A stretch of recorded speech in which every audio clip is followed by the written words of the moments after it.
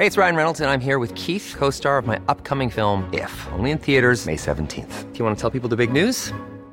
All right, I'll do it. Sign up now and you'll get unlimited for $15 a month and 6 months of Paramount Plus Essential Plan on us. MintMobile.com/switch. Upfront payment of $45 equivalent to $15 per month. Unlimited over 40 gigabytes per month. Face lower speeds. Videos at 480p. Active Mint customers by 531.24 get 6 months of Paramount Plus Essential Plan. Auto renews after 6 months. Offer ends May 31st, 2024. Separate Paramount Plus registration required. Terms and conditions apply if rated PG. It's that time of the year. Your vacation is coming up. You can already hear the beach waves, feel the warm breeze, relax, and think about work. You really, really want it all to work out while you're away. Monday.com gives you and the team that peace of mind. When all work is on one platform and everyone's in sync, things just flow. Wherever you are, tap the banner to go to Monday.com.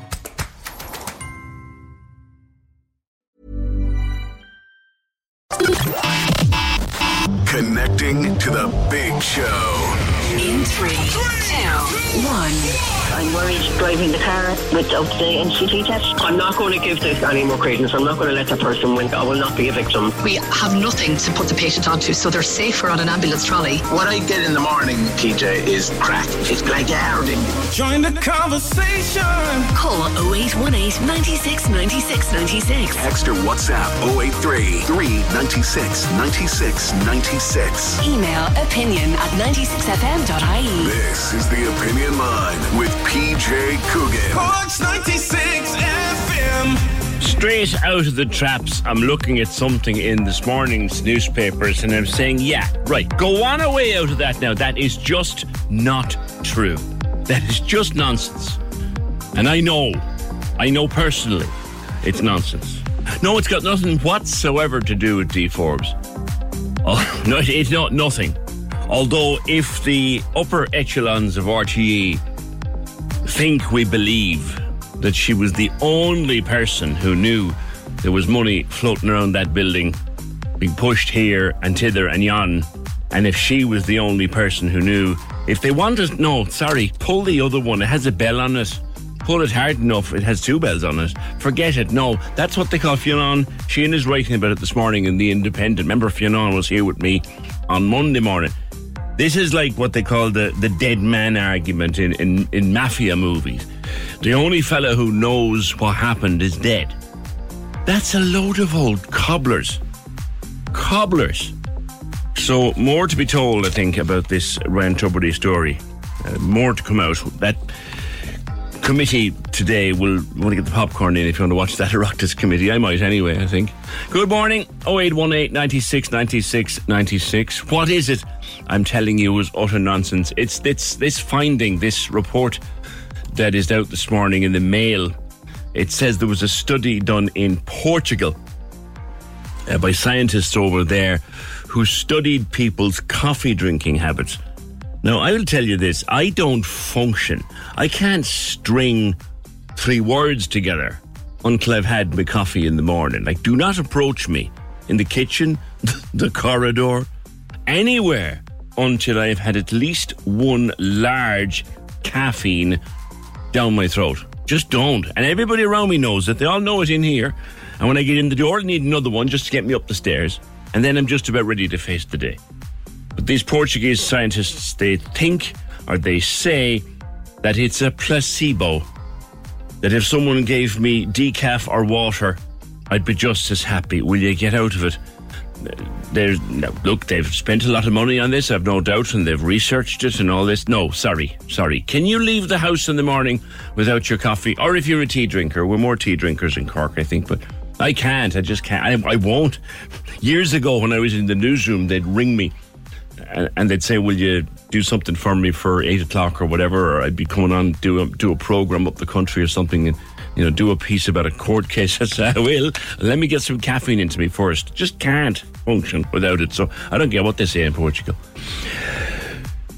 I see more aid saying last night, and I saw that lovely post from Live at the Marquee on Instagram where they say, thank you, Cork, see you in 2024. I always was fairly confident we'd see a 2024 festival because Peter Aiken and his team, and I'm sure they do over in Musgrave Park as well with their team, but Peter and his team work a year ahead, sometimes 2, booking people for the Marquee. So they've already got dates in the diary and people booked for 2024. We'll hear about it in the fullness of time. I've no doubt Christy Moore has his date already penciled in for next summer and that they'll be back in 2024, and we look forward to the first bunch of announcements. But one of the great marquee moments for me anyway of 2023 is a good start to us this morning, considering what we're about to talk about.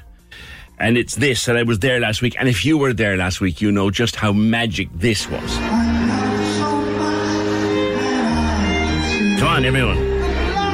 They nearly lifted it out of the ropes.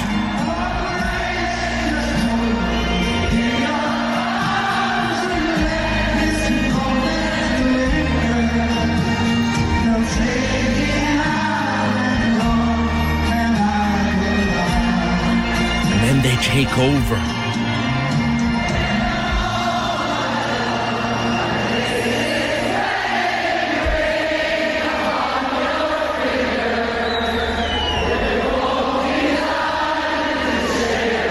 And if you were there, Rod Stewart just stands with the mic in his hand,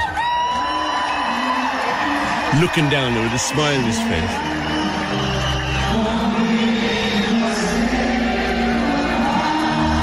It's a magic marquee moment from 2023, and it's appropriate to give it a twist because Graham has gotten in touch with us. Morning, Graham.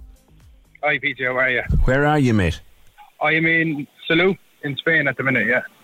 In a place called Cap de Salou. There's 4 of us over here, myself, my partner, and my 2 kids. And there was a sing-song started. What happened? Yeah, there was. Pretty much every night they would have karaoke kind of down in the hotel itself. Yeah. I've a 4-month-old boy. Well, he's 5 months actually today, excuse me. So we kind of go up. We don't stay around. It's normally at like 11 o'clock at night. So we'll go up to the apartment and we'll just sit in the balcony and just kind of have a listen in. Yeah. And so last night there was karaoke and someone, obviously a girl from somewhere around the country, sang Grace. And beautiful voice, like the place was singing. There seems to be a lot of Irish in our hotel in general. And song finished, round of applause. I was singing it myself. I was singing along. And just a few minutes later, the DJ, an English lad, that has nothing to do with it, but he was an English accent, just saying, "No, we've got a few complaints. There won't be any more songs, unfortunately, for the rest of the evening." What they done then was they played another song, but obviously it wasn't karaoke anymore. It was just kind of like just a neutral song, just kind of like a pop song or whatever. What he said was there was complaints put in. So apparently a couple of families went up within the space of that couple of minutes and complained about the song and kind of what it meant and stuff like that. And I can only presume that they were people from up north. There was a lot of people from up north around in general, a lot more from the Republic, by the accent. But there was a lot of people from up north, and I think there was probably complaints. You don't know for sure? No, not at all, no. And to be honest, as I mentioned there, just kind of with the English accent or whatever, I don't think he had a clue of what it was about in general himself, because he was like rearing the crowd up as the girl was singing as well, Yeah. Obviously, Irish history is not taught in British schools and stuff like that, so I don't think he'd know himself. There are far more political songs too that a girl could stand up and sing in a bar in Salou? There is, definitely. Look, I would have been a strong kind of Republican belief. I would have had a strong Republican belief system many, many moons ago. That's faded as they got older. I'm still very patriotic. I still love our country. I still, I love Irish history. I think the further you go back with regards to kind of songs and what they're about, yeah, I think there should be a bit more leniency around it. Like if you're singing songs about what happened from 1969 onwards up north with provisional IRA and all this kind of stuff, I think that's different. Yeah. I think that is kind of really in your face kind of songs and music. But with stuff with 1916 and a song that's actually about a very brief romance and a wedding, and someone was brought out and killed by a firing party, like that's a long, long time ago. What's even funnier, well, not funny, but what's even more notable is it's a song, Graham, that one of their great superstars has made a massive hit of. I speak of Rod Stewart, who sang it around the world and told the story of it. I know. not even Rod Stewart. There's a lot more who have picked up the song themselves. You know, I'm sure there's a few other renditions from other artists around the world as well. But like, I don't know. I was just a bit. Look, as I said, my beliefs around kind of republicanism and all that. It's just faded as I've naturally gotten older. Yeah. But even right now, like even to this day, like when I heard, you know, that there was complaints put in, I was like, really, you know what I mean? Like it's 2023. We're not shoving the song in someone's faces. It's not even like the Fields of Athenry, where in between the chorus, you know, there's certain words that are used and that are really in people's faces. Certain words that were never in the song. Exactly, yeah, they were just added in by people who are hardcore. So, like, you know, it's not a song that's really in someone's face. I think, like, look, I do not know for certain, but I do have a strong feeling it was someone from up in the heart. You got the impression that someone complained to the DJ about that song, not just about the fact that there was a sing-song going on? No, it was just about that song. I mean, it was going on for, an hour and a half. Of people coming up singing songs, and it was great fun. You know, I was singing along myself. It wasn't the regular closing time, no? No, it wasn't. No, there would have been at least another half an hour of songs left. There would have been, and that's going off every other night. As I said, every night we go up. You know, about 9 o'clock, kind of just chill out on the balcony, and karaoke starts for about 2 hours. You know. Yeah. So yeah, it was definitely that song. I'm 99.9% sure it was that song, and there was complaints put in about it. Interesting. Graham, enjoyed the rest of your holiday. How long were you there? We're actually home tomorrow there now, so sadly. So yeah, we're home tomorrow, so it's been a really good holiday. Enjoyed the rest of it, mate. Take care. Thanks, PJ. Chat to you soon.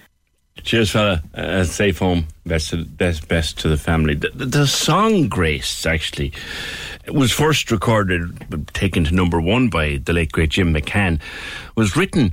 I thought it was older than this. When you go to look it up, it was written in the 80s, written in 1985 by two brothers, the O'Maras, Frank and Sean. And if you don't know the words, you probably... And there are people who've sang the song 100 times in a crowd and don't know what it's about. It's about Grace Gifford was an artist, and she got married to Joseph Mary Plunkett in the chapel in Kilmainham, just hours before he was executed by firing squad in 1916. And the Rod Stewart version came about because he found it and he thought it was he said this on stage here in Páirc Uí Chaoimh in 2019. He said on stage he thought it was one of the most beautiful love songs he'd ever heard, ever seen, and he wanted to record it.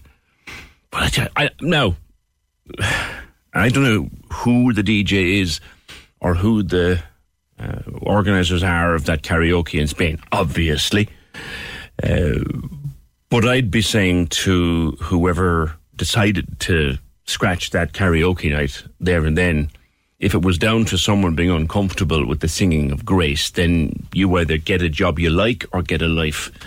That was ridiculous, cancelling that for something as petty as a song about a love song about 1916. It's not a rebel song. It's not a song that's calling anybody to arms. It's not one of those. It's a love song, for pity's sake.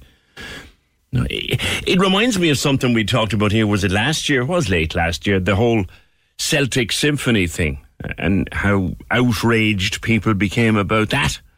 And again, when you listen into it, the dig into the words of it, you know, it's actually got nothing to do with what, I'll use the word, woker listeners are saying. It's got nothing to do with the objections that people seem to have. Do you know, I mean, the ultimate one that comes up every Christmas, Fairy Tale of New York. And people say, oh, you can't be playing that. Yeah, you can. Yeah, you can. Listen to the words. There's some words in it that aren't nice. Well, heck, it's a song about not very nice people. But that's for me, and God, I did karaoke for long enough, and I DJ'd for long enough. Have still been known to do it from time to time. There's no better buzz as a DJ or karaoke host to hear a crowd singing back like that. And I've been at many of those sessions on holidays too, where someone will get up on stage and sing an old Irish song. It's great. It's great. Like, stop. Just stop. Really, can we get off this stupid, silly, let nobody ever be bothered train that we seem to have gotten on? Like, we'll have the same crappy argument every Christmas now about Fairy Tale New York for the Day We Die. Celtic Symphony is now seen by some people as summoning the devil. I don't like, now, for the record, I don't like what they do with the fields of Athenry. Don't like that. But that's me. Other people might disagree with me. The words they add to the chorus of Fields of Athenry, which have nothing to do with... Anyway,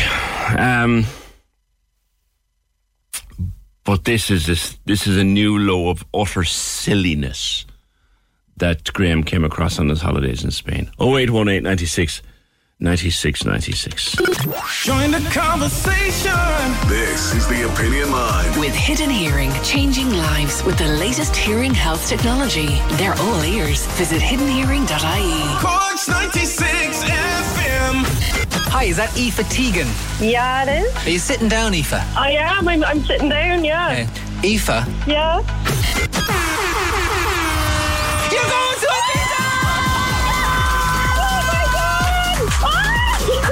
Thank God you told me to sit down. I'm literally shaking right now. Oh, Aoife, what a Monday! Yeah, I've never won anything like this before. Thank you so much, guys. Oh my God! Just watch me dance. Congratulations to Aoife Teagan, who's off to enjoy the ultimate party week in Ibiza. Now, stay listening for your next big way to win, only on Cork's 96 FM. There was some good news emerged for working parents in the last few days. The signing by the President of the first provisions of the Work-Life Balance Bill. What that, PJ? That's the new legislation that will give people the right, eventually, to request to be allowed to work from home and other things. It also contains, at the first stage, 5 days of unpaid leave per year to look after the medical needs of a close relative, like a child, which would be very useful for working parents, and also a significant increase in women's right to take breaks to breastfeed. Now, there's more to come in the autumn, Caroline Reedy from the HR suite, but it's a start. Good morning. It is a start, which is really positive. I suppose, as you rightly said, this was signed into law by the President, but for each of these elements of the legislation, it's going to be commenced at different times. So this piece of the legislation was signed by the Minister to commence on the 3rd of July. He agreed it's now going to be implemented. But the first part of this legislation, which is known as the Work-Life Balance and Miscellaneous Provisions Act, gives people this right of unpaid days for family leave or somebody that they live with that needs medical care. But it's important to note it's unpaid. So for a lot of people, taking 5 days unpaid is a lot. And it also increases the breastfeeding time up to 2 years for somebody to continue with breastfeeding breaks. And there's two other key elements of this legislation that is going to be enacted at a later date. One element of that is going to be 5 days paid leave for domestic violence. And some companies like AIB and Tesco have already implemented that because it's been indicated that it's going to be the autumn before that's enacted. And then there's also the right to request remote and flexible working, and we're awaiting a code from the WRC before, again, that becomes enacted. I'll deal with things sort of in one by one order, Caroline. The unpaid leave to tend to the medical needs of close relatives, you said yourself there, like a sick child, for example. 5 days leave is fine, but unpaid. There are people particularly in low-paying jobs, a day off is a day you don't get paid. So people will... I couldn't see them leaving the workplace if they're going to lose a day's pay. I suppose it's a good option for people to have.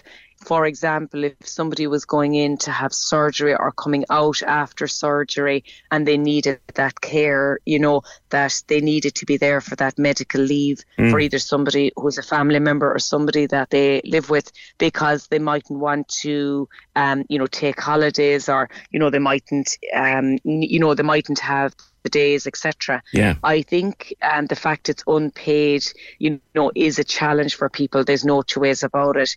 But I still think it's progressive that at least this is coming in. And, the domestic leave violence, we're really delighted to see that that's 5 days paid leave, because we know that for a lot of people, they're suffering in silence and they can't actually take an unpaid day because the perpetrator may realise why are they off, and often the reason that they're taking the day off might be to get advice, or it might be to address the situation that they're in. So it needs to be paid leave so that they can comfortably be able to do something like that. So I think that is very progressive. So an abusive or controlling spouse will still see a wage coming in. They won't know that you were actually seeing a counsellor or a solicitor that day.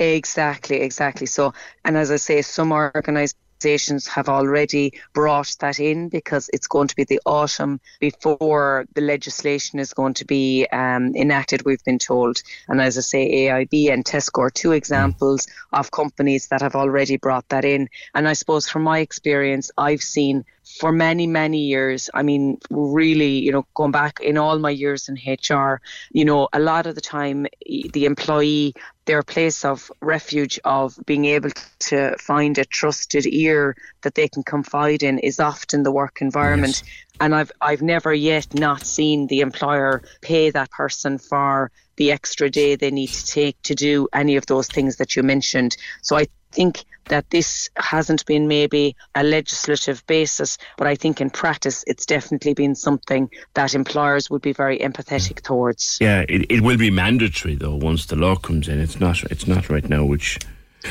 it will be mandatory then. On remote working, and we hear anecdotally, Caroline, of lots of companies I would have been surprised bringing people back into the workplace and saying, no, we want you in here, we want you in the office. And a person might say, well, look, I've delivered on every target, I've met every deadline, I've done everything you've asked me to do for the last 2 years, it suits me to be at home, why have I got to go to the office? And to be fair, I think that's a reasonable position for somebody to be in, particularly if their job can be done, remotely or from home. I suppose we're definitely finding that hybrid is where a lot of organisations are landing at. So they're either facilitating working from home 2 days a week and back in the office 3, or vice versa. And a lot of people are very happy with that, I note. Because they like the collegiality of being in the office some of the days. And if you have a new colleague who's starting, or, if there's a team meeting, it's definitely much easier when everybody is either fully remote or fully in the office. Hybrid is actually the hardest of meetings to run, or, trying to ensure everybody's kept in the loop.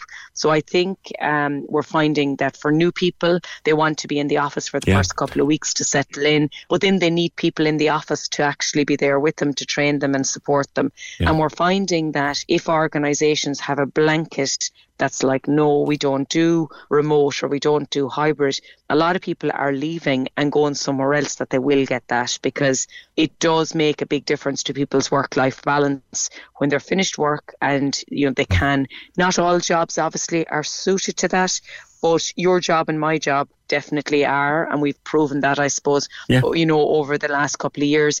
And I think it's just giving people that extra, incentive to kind of feel, well, actually working here, this is another part of that job. And I think that's always a good thing around this attraction and retention strategy we're also focused on now. And Caroline, maybe just to expand on it a little. So, like you said, I've been doing my job hybridly, as in doing my second half of my day at home now since the start of COVID, and that's how it shall remain. It works for me and it works for the company. But there are those people who are being told, John, Mary, no, from 1st of July now, you're back in the office and I won't hear anything said about it.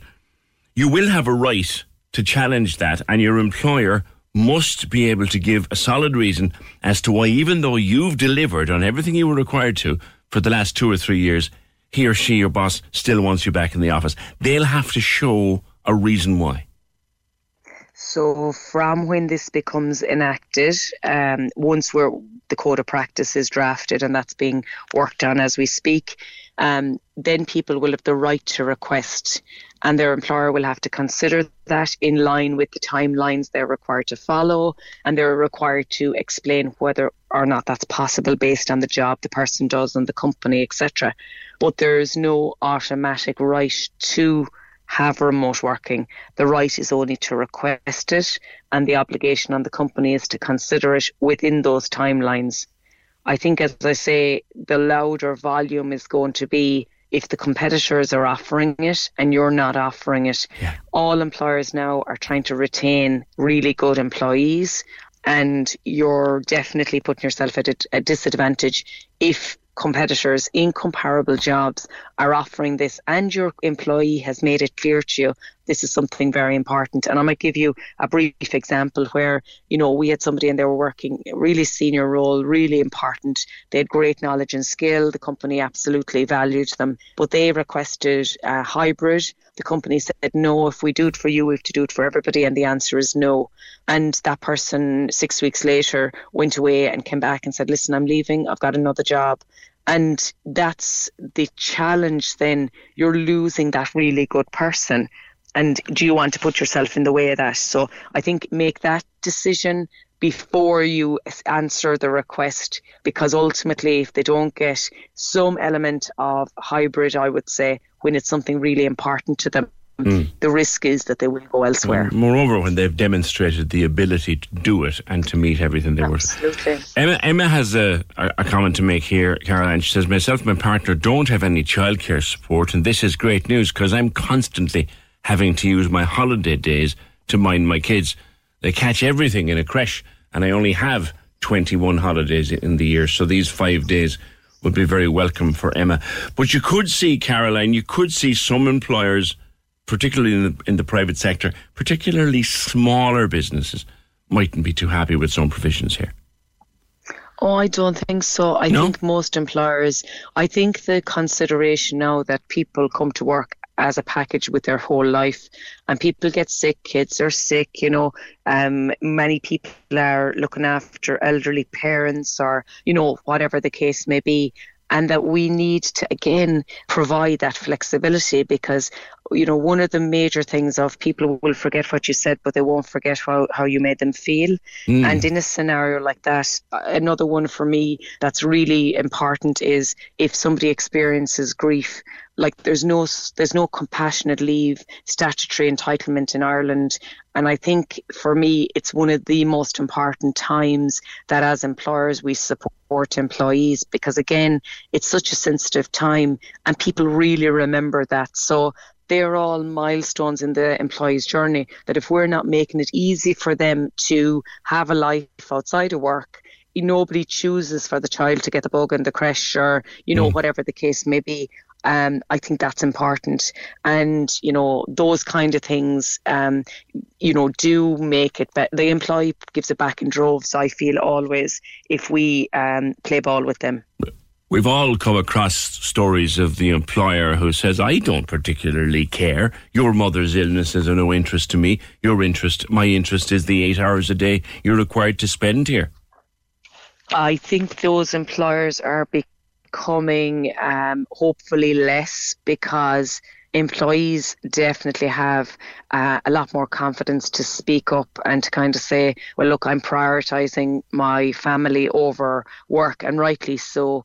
And generally those people speak with their feet and they go away and they get another job, because managers, I suppose, have a huge responsibility, but a lot of managers have never been trained, and that empathy and that emotional intelligence is lacking in those that maybe haven't had that common sense approach to managing, because ultimately we all know if that's their approach, they're definitely not going to retain their people. We are currently in a full employment situation, Caroline. We've not been in it for a while. In fact, I seem to recall the last set of figures I saw, we have the lowest unemployment rate almost in the history of the state. Does that turn it a little bit into a workers' market rather than a boss's market? I think it definitely does. Like I was speaking at a conference in Kilkenny last week or the week before, and one of the economists that was speaking before me, he said people now aren't even advertising the jobs because they're thinking they're not going to get anybody for the job. The labour market is so tight. And I was making the point that I think still people want to work with good employers. And, you know, if a good employer is advertising a job, people see that as a really good opportunity where they're saying, well, look, I'm going to be looked after, I'm going to be treated fairly, and I'm going to have a job that I feel, you know, I can do well, but that I'm valued as a person as well. And I think for a lot of people, that work-life balance is really important ingredient in making that decision now. The days have been accused of shirking from home. Hopefully they're at an end. Definitely. I think we've all moved away from that. I think productivity, if anything, increased. And I think that's kind of proven that case, really. All right. Caroline, thank you. Caroline Reedy of the HR Suite. 0818 96 96 96. Yeah, those rules, new legislation coming in, 5 days unpaid leave to look after a sick child or a medical leave, breastfeeding breaks for 104 weeks for 2 years after your child is born. A little bit later in the year, mandatory paid leave for victims of domestic abuse. Some companies doing it already. 5 days paid leave for victims of domestic abuse, so that you can do what you want to do to look after your situation, and your controlling spouse won't notice that there's a day's wages missing. The right to flexible working arrangements. I have no notion why so many companies are hauling people back into the office. I'm hearing every week now of another one. And someone's been working quite efficiently, thank you very much, either home or hybrid, in and out 2 days, 3 days, 1 day, whatever. And yet boss is saying, no, want you back in town, want you back in the office 1st of August. No arguments here. Yeah. Thanks, Caroline. Kevin says that working from an office command is a dodgy floor to be standing on when there's full employment. Employees at the moment are in demand. They have options that haven't been there in recent years. He says Caroline is a brilliant contributor. And yes, indeed, she is, Kevin. No, there are people, I'm hearing it every week, people saying, I've been doing my job at home for 2 years, 3 years, doing it half full at home. Now my boss wants me back on 1st of August, won't give me an explanation, just says that this is just what I want. I have two sayings. I'm an employee. I have two sayings, says this message, when it comes to my workers. Family first and life happens. Yeah, absolutely. I would agree with you. Dreams. Thanks, Fergal. Thank you. Couldn't get it into me memory for just a second. 0818 96 96 96. You know, there's great people volunteering with Tidy Towns and other movements around the place. But for some reason, there are scuts who abuse them and give them a hard time and go out of their way to spoil the work that the volunteer is doing. It's been happening in Ballincollig. I'll find out about it next. 0818 96 96 96. Join the conversation. This is the Opinion Line. With Hidden Hearing, focused solely on your hearing health for over 35 years. They're all ears. Visit hiddenhearing.ie. Corks 96 FM. You guys ready? We're driving home. The Big Drive Home. Weekdays from 4. On Corks 96 FM. Whether you're working out, chilling out, or clocking out, make sure you're with me on the Big Drive Home for your chance to win some of the coolest prizes. That's what I like to hear. Around top going popcorn out there. There's big celebrity interviews. My Spotify Wrapped thing was so embarrassing. Like, it looked like I was living in 2009. And tunes to make your drive home 100 times better. Driving through town, tunes pumping. No better feeling. I'll catch you weekdays from 4. The Big Drive Home. With Independence Music and Arts Festival. Magic and memories at Indie 23. Tickets at independencefestival.com. Corks 96 FM. Got a video sent in to us over the last 24 hours of vandalism, shall we say, in, was it Carrigaline or that general area, where work that had been done by Tidy Towns volunteers in weeding and making all the lovely planters nice and presentable and pretty and colourful for the time of year was being undone before our very eyes by a bunch of Scots. Tom Butler's in Ballincollig, a member of the Tidy Towns there. You've had people up Scotland near work as well. Very soul destroying, I'd say, Tom. Morning. Good morning, PJ. PJ, it is. I saw what happens in Carrigaline, and it has happened in other places. We even had it ourselves on Sunday morning. Somebody pulled a large planter down, which I don't know how they even managed to do it, but they did. But, you have to persist. We've also had rubbish. People had a party recently and decided, we thought it was just a general litter pick, and it was somebody had a party and decided to bring the remains of their party out and leave it for us to collect, that where we would normally pick up from a litter pick, and left it for us to collect. So there was bags of cans. They kindly gave us their grass cuttings as well, and a bag of crew beans. Crew beans. Yeah, well, other people would call it trotters, but you and I would know it as crew beans. Yeah, but someone actually left out a bag of trotters. Yeah, so for us to collect. I'm even more interested in who has a pile of trotters or crew beans at a party, but that's just me in 2023. But that's just saying, oh, should the tidy them old fools from the Tidy Towns, they'll pick it up. Well, that is exactly it. As one of our volunteers said, who was collecting, he said, "Are we being used or abused?" And now, we work very closely with our residents' associations. We do pickups from them. They work hard in their own areas, and we do our pickups on a Sunday or a Tuesday or a Thursday, and we work very well with them. We don't, in fairness, there's a lot of respect there. But then you have the likes of this, and you kind of say to yourself, why in God's name do people do this? And we were, like when we're out watering, you were talking about plants, like Tidy Towns has changed from that. It's gone, it's like plants are an important part of it, but it's a lot about biodiversity, sustainability, that's it, and the pollinators and all this. That's gone a much bigger part of our work now. Yeah. The plants are very important, but that other part of it. But even last night when we were working, you're watching people going past and they're looking at you as much as say is like, what are you doing? But yet in Carrigaline, Ballincollig, everywhere, if you have a very strong Tidy Towns organisation, it actually enhances the area, it enhances business, it enhances house prices, and makes it just generally a very nice place to live. And I don't think people get that concept still. They think it's the old way of just litter. It's a lot more that's involved these days in Tidy Towns. I lived in Carrigaline for 10 years. I know how hard working their Tidy Towns group are, and still are indeed. And Ballincollig, yes. Shreemer's a Ballincollegian is a word that I have read up my own. So, we know how much effort goes in, and we love to have nice things. There's an element out there, Tom, that doesn't want us to have nice things. That's how I look at this. Well, look, no matter where you go, no matter what you do in life, PJ, I think this happens, right? There's always that element. And it doesn't have to be a young people. Like I would always go towards try to get the best out of them, and I encourage them and say, look, lads, we're doing this. If we've seen fellas do it in front of us, and I've said, lads, we're doing this we're not just doing this for the fun of it. We're volunteers.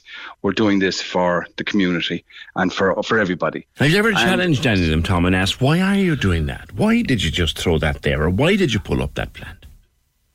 Well, I did, and to be honest with you, I did, and I was first of all, this was a kind of a different breed, and the abuse that I got, and they turned around and said to me, "Do you know what? You can't touch us." And I said, "Do you know, lads, work away." I said, "Just think about it." I said, "What you're doing," I said, "you're wrecking it for everybody." And they took the plant and they walked way up the street. Now, PJ, I can do two things. I can go after them and probably get a walloping, or I can just say, right, go back to our stock in the yard, get some stuff out of it, out of our plants, and go back up and do it. And we do the same with graffiti. We just keep going. If there is any graffiti, we just go out, we cover it over. We did have an issue with graffiti in Ballincollig. It was bad. We appealed to their better nature through our website, and we did get a result. And we're inclined more to go with softly rather than name and shame and cause a big storm about it. I wouldn't. It would have been foolish, bordering on foolish at least, to chase them and try and stop them, and ended up getting a hammering yourself. But they had no explanation for, lads, what are you doing? Why are you spoiling it for everyone? They had no explanation, or they didn't care. No. And they don't. And, I suppose, PJ, I've been involved in scouting as well all through the years, and I'd always appeal to their better nature. I had a situation in the regional park one night where there was a gang and a new section of the park, and there was a lot of rumpus going on. I was walking past, and I was kind of saying, I walked through them, and there was cans, there was bottles, everything, whatever. And I walked through them, and I was coming back, and they were still there. And I just said, will I stop or won't I stop? And I just stopped, and I said, lads and ladies, could you do me a favour? And somebody from the back said, I suppose just pick up the litter, is it? And I said, yeah, if you wouldn't mind. Mm-hmm. And they said, Grand, you're not going to call the guards yet? And I said, no, I'm not. And I didn't bother. I went on, and I rang Sunday morning. I said to one of our volunteers, we just need to go down to the park there and do a litter pick from where there was a group last night. And they said, Grand, no problem, Tom. They went away down.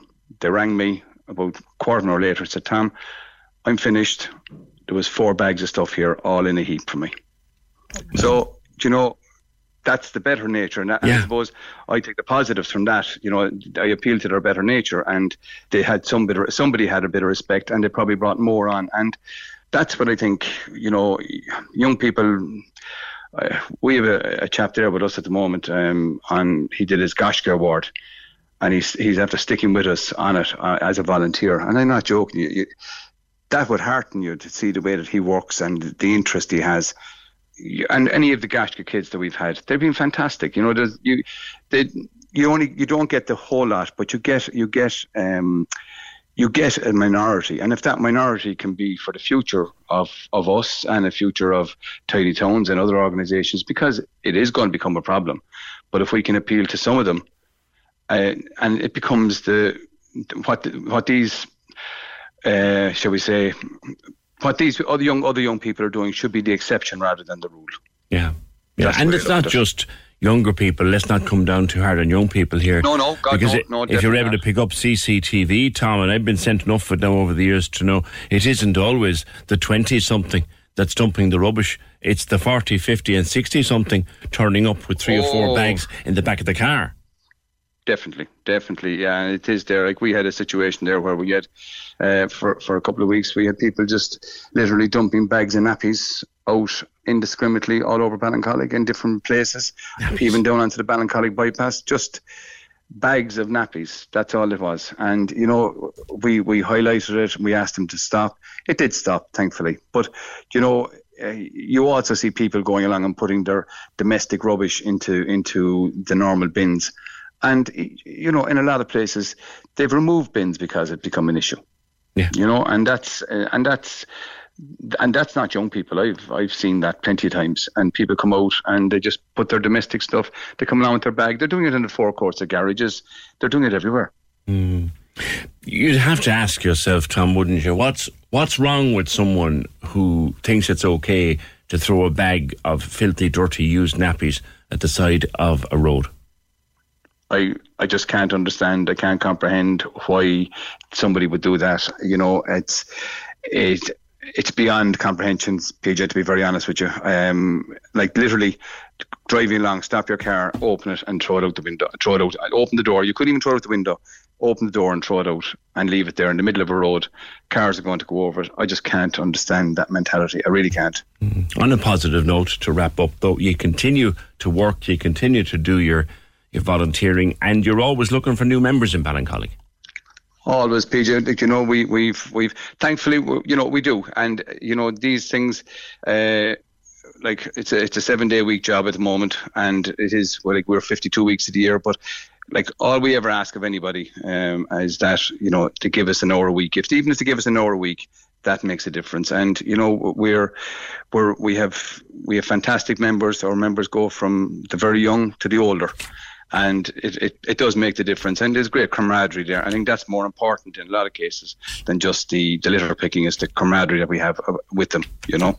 Okay. All right, Tom, thank you very much, and continue the fine work that you do, and indeed that Tidy Towns volunteers do all over our city and county. On a kind of related subject, there's a new type of vandalism going on in Dublin and Dunleary, and I'm wondering, is it happening in Cork yet? You might have read about it. There was a good piece in The Sun about it yesterday. A group called themselves the Tire Extinguishers, and they go into someone's driveway where you've parked maybe your Renault Kadjar or your Nissan Qashqai or your Dacia Duster, and they're letting the tyres down. And they've deflated about the tyres on about 30 of these cars around Dunleary in one weekend. They put a lentil bean into the valve cap, and then they close the valve cap and the tyre goes... It doesn't matter how they're doing it, actually. It doesn't matter. It's vandalism. But they leave a note that says, "We have deflated one or more of your tyres. You'll be angry, but don't take it personally. It's not you, it's your car. We did this because driving around urban areas in your massive vehicle has huge consequences for others. SUVs are the second largest cause of the global rise in carbon dioxide emissions and are a disaster for our climate. So we have deflated your tyres." Queen Bee drives a Dacia Duster. If anyone does that to my tyres, I will pursue them to the ends of the earth for criminal damage, because that's what it is. Like, what if you let down the tyre of someone's car in their driveway or out parked by the pit? What if they have a sick child at 4 a.m? What if they need to go somewhere urgently in the middle of the night or first thing in the morning? And an awful lot of these new cars now, I know not why, I know not what brain box devised this stupidity, but an awful lot of new cars now don't come with a spare wheel. If anybody in the motor trade can tell me why or what complete brain box or what brain fart someone got to stop putting spare wheels into... But I digress. So your car is disabled and you have a sick child or someone needing to get to somewhere urgently, or you need to get to an urgent appointment. This is criminal damage. It's vandalism. And has anyone come across it in Cork yet? I sincerely hope not. 0818 96 96 96. Join the conversation. This is the Opinion Line. With Hidden Hearing, changing lives with the latest hearing health technology. They're all ears. Visit hiddenhearing.ie. Cork's 96 FM. The Cork Diary. On Cork's 96 FM. The Cork Diary is a free service. So if you're a community group, a not-for-profit organisation, or you have a fundraising event you would like mentioned, let us know and we'll tell Cork all about it. Email the details to corkdiary@96fm.ie. The lines are live. Hello. Join the conversation. Call 0818 96 96 96. Text or WhatsApp 083 396 96 96. Email opinion@96fm.ie. This is the Opinion Line with PJ Coogan. Cork's 96 FM. I met someone recently and I was chatting to him, and he said to me that the idea of not putting spare wheels into new cars is the most stupid thing he has seen in over 25 years in the motor trade. And I'll tell you why in a minute. I just brought that up because some nutter decided about 10 years ago to stop putting in spare tyres into cars. I remember I had a little car here in the newsroom one time and getting a puncture out at the side of the road and opening the boot looking for the spare wheel, and there was none there. So you limp to the nearest town with your soft tyre, if you can do that, and you end up making sugar out of the tyre and probably bits of the wheel rim as well.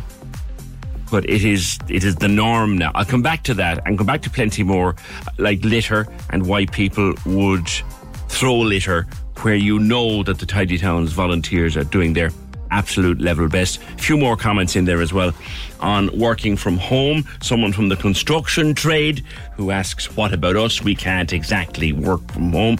And no, you can't. And it's something I take very much on board. But first of all, do you have a Mahon Point voucher at the moment? Did anyone give you one of late? Do you have one sitting there in your purse waiting to be used? Were you thinking, for example, of popping down this weekend to spend vouchers that someone might have got or that you might have got as a present recently? You can't. There's a big crisis at the moment in gift cards. Thousands of people with gift cards issued from shopping centres around the country fear they will lose the money because the company that manages the funds has been shut down by regulators, not here, but in Lithuania. And one of the affected shopping centres is Mahon Point, which has said in the last few days it is currently unable to sell or to accept gift cards.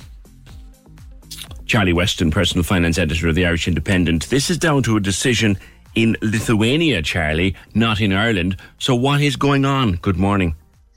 Good morning, PJ. Yeah, a complicated story. Of all things, a decision taken in Lithuania by the Lithuanian Central Bank has meant that if you have a gift voucher for Mahon Point Shopping Centre, which is about 60 retail stores, that covers about 60 retail stores, or Liffey Valley in Dublin, or the Square in Tala in Dublin, or Whitewater Shopping Centre in Kildare, and many others, I just wasn't able to confirm with that there are others around the country. But if you have a gift voucher for one of these shopping centres, I'm afraid you just will not be able to redeem it at the moment. It's because the company that was managing the money put into those gift cards, it's called UAB Payer Net. No, nobody will ever heard of it. I hadn't heard of it until yesterday. It was shut down by the Lithuanian Central Bank because they cited, the reasons cited were gross, systematic and multiple violations of money laundering laws and fears over terrorist financing law violations. So pretty serious stuff. That company has been shut down. They're going to put it into bankruptcy, which means at the moment the money that's in these, behind these gift cards just can't be accessed. So the 100 quid that someone gave me for my birthday for Mahon Point is caught up in a money laundering scandal. Is that what you're telling me? It seems to be that. Yeah, that's exactly it. So you got to ask questions. Why were these shopping centres using this Lithuanian company?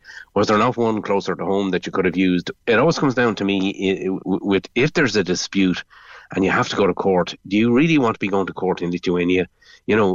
So I don't know. I mean, this company had an European Central Bank e-money license, and it was operating here under what's called passport rules, which means if you're in the Eurozone and you have a license in one part of the Eurozone, you can passport into another Eurozone member.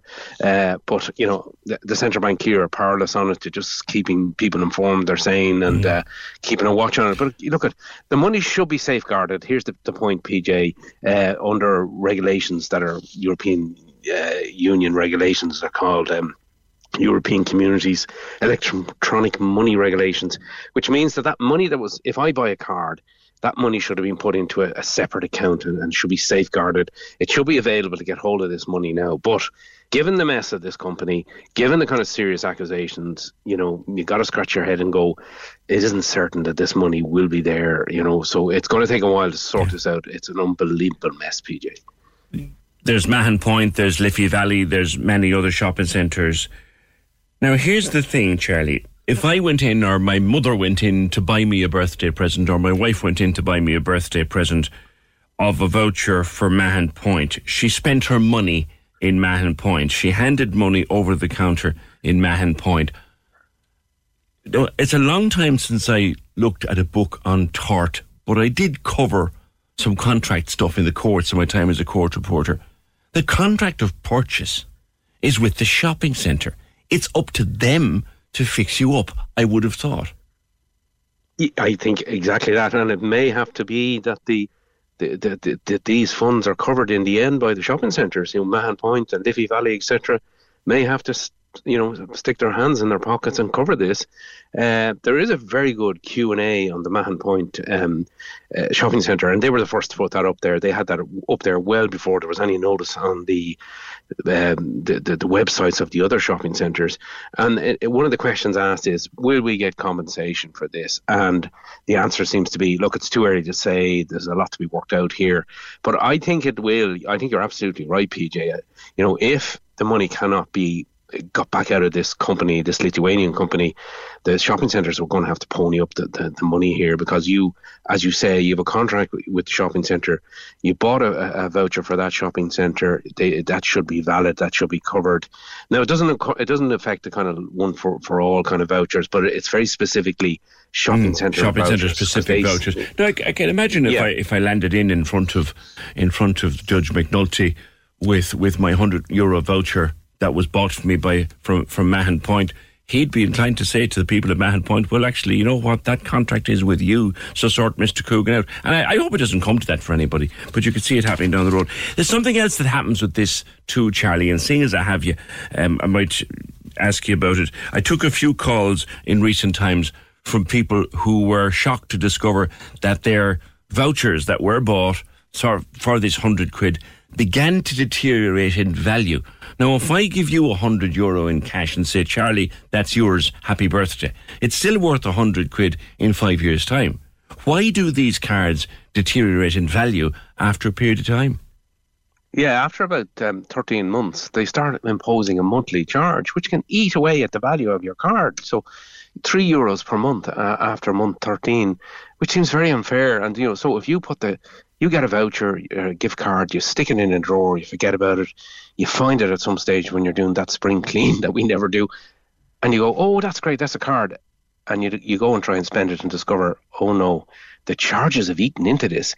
Now, they claim that there's an administration needed. It doesn't make any sense to me. It just seems like they could leave it 3 years before they start imposing charges. But I thought if I buy, like if someone gives me a voucher for a restaurant, it's valid now, isn't it, under the law for 5 years, whether even if the restaurant changes hands. So what's the difference with these vouchers? Yeah, this is complicated. The Irish government brought in legislation on vouchers and gift vouchers, but it didn't cover these e-money cards, which is essentially what these things are. If you have a Mahon Point shopping voucher, it's an electronic card. I think it's MasterCard written on it. It's a plastic card, like a debit card. Yeah. It's called an e-money card. So the Irish legislation wasn't able to cover that. It's only covered under this separate European Community's electronic money regulations. So, they were doing their best, to be fair to them, for once in the Dáil. They were trying to bring in legislation to protect you, but it only covers vouchers and doesn't cover these electronic gift cards. So they kind of, they don't have to abide by those rules of making sure it's valid for 5 years when it comes to an electronic plastic card, which is what these things are. Okay, so hopefully it will be sorted out. You would feel, and it's just an opinion, I stress, Charlie, you would feel that the shopping centres may have to pony up because of consumer rights. Yeah, look, given the seriousness of the allegations here, money laundering, terrorist financing, law violations, you'd wonder, if all the money is safe. So, and if it's not, I think the shopping centres they'll come under ferocious pressure here now to honour these shopping centre vouchers. They'll do themselves damage if they don't. So if you have one of these things, my advice would be dig it out, get hold of it, take a photograph of it, send the photograph to the shopping centre care staff people and say to them, look, I want to be kept informed about this. I have one of these vouchers. You let me know when it's all sorted out, please. All right, Charlie, thank you. Charlie Weston, Personal Finance Editor of the Irish Independent. If you have a Mahon Point shopping voucher, and we're not picking on Mahon Point, it's just they're involved in this and they have an explainer on the website. I don't have it in front of me. If someone behind the glass can grab it for me, I might go through what's on it. I forgot to bring it in with me, but they do have a very good explainer on how all this is working, or rather not working. But there's the point I was making to Charlie, and I think he's in agreement with me. If I buy a voucher for the Queen Bee for her birthday for Mahon Point Shopping Centre, I bought it from Mahon Point. I spent my money at Mahon Point. My purchase contract, such as it is under law, is with Mahon Point. 0818 96 96 96. Anyone got one of these vouchers at the moment? Come back to spare wheels in the car. No spare wheel in the car.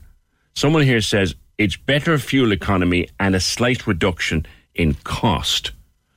I don't understand the reduction in cost. It's not that heavy, but right. And fuel economy. Fuel economy, why? Anyway, I had reason about 6 weeks ago to call out the roadside assist people for Queen Bee because she got a flat tyre at work, and she rang me and she said, my tyre is flat. And of course there's no spare in the bloody car. So I rang the assist for her. She rang them herself, actually, and they came out, and I went out to meet her in case we'd have to leave the car overnight and all that to bring her home.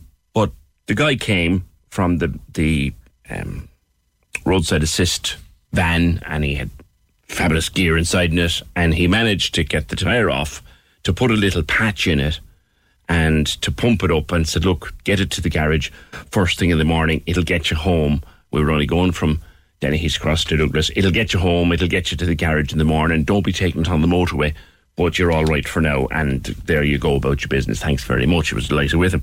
But I said to him, would you ever tell me what brain box decided it was a good idea to leave out the spare tyres from the cars? And he said, I don't know, but if I caught him, he said, because you're here in a car park where you can leave your car overnight if you have to, in a suburb with good phone coverage and good lighting, and it was a reasonably decent day weather-wise. He said, what if this happened to your wife in a country road in the middle of the night in a rain shower with no spare and no mobile phone coverage? What's she supposed to do then? How does she call me then? How does she call you then? At least if there's a spare tyre, she might be able to fix it. Why? So he said in 20 years or more in the motor trade, it was the stupidest thing he'd ever seen, this idea of taking the spare tyres out of the back of the car. So much more. We started talking about Grace and the objection.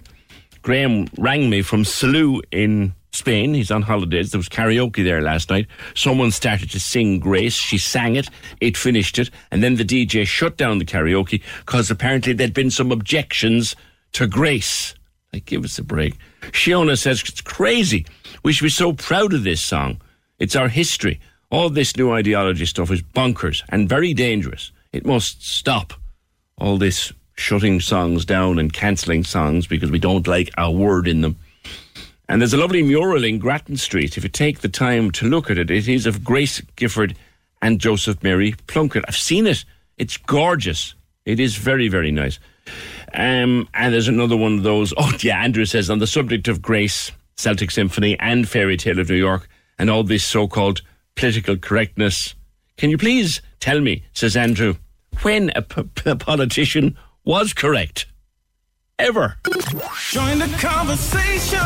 This is the Opinion Line. With Hidden Hearing, focused solely on your hearing health for over 35 years. They're all ears. Visit hiddenhearing.com. Box 96 FM. Yeah, on Mahon Point's website, they say that the full implications and the timeline for a resolution of the gift cards issue is not clear, but they're working closely with the provider and exploring every possible avenue to rectify the situation as swiftly as possible. We'll continue to provide further updates as more information becomes available. Thank you. 0818 96 96 96. Now, Aidan, you sent me some pictures yesterday evening of a traffic jam you were caught in on the way home. How long did it take you to get from South Mal, where you were parked, to the far side of Carrigtwohill? Morning. Yeah. Hi, good morning, Peter. Thanks for the call. Yeah, exactly 1 hour, PJ. And so I thought it was a crash or whatever, obviously hoping everybody was okay. But it ended up being a yellow tipper truck was putting down tarmac with one young fella working, disposing the tarmac with a shovel, and 3 or 4 other lads looking at him. I don't know who it was a subcontractor, but was it part of the ongoing work down there in Dunkettle or what?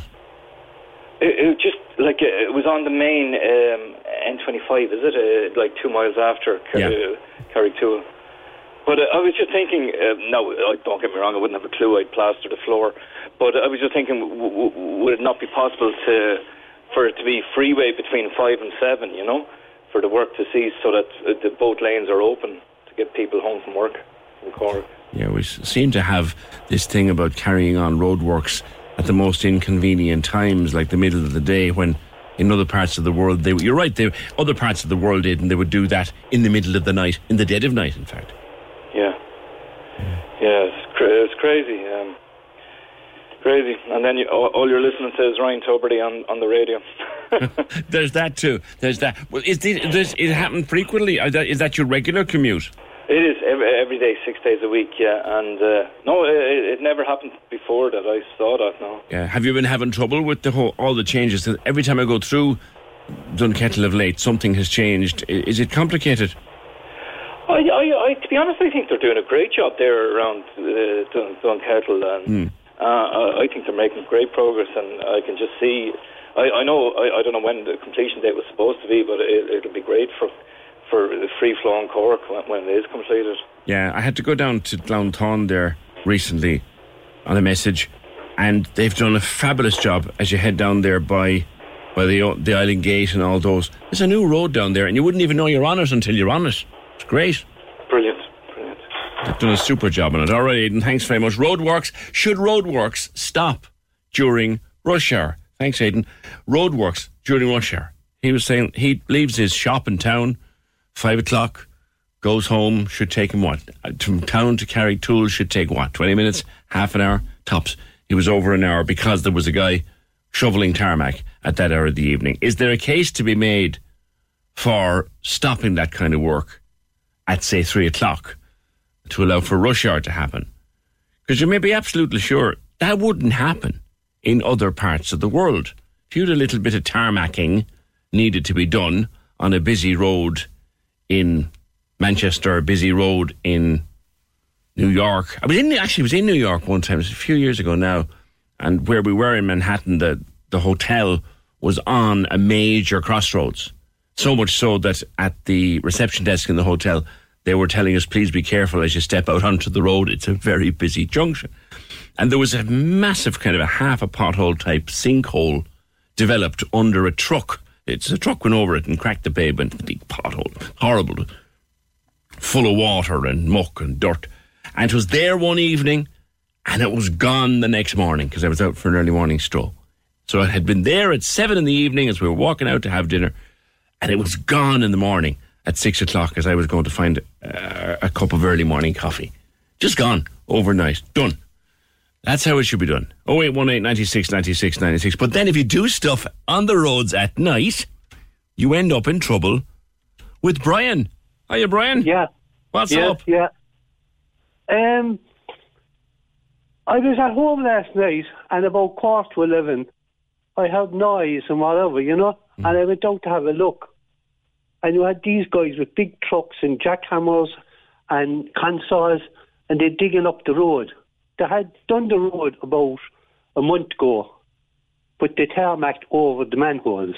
Mm-hmm. And they came back last night to dig up the tarmac and raise the manholes the 2 or 3 or 4 inches, whatever amount of tarmac they put on.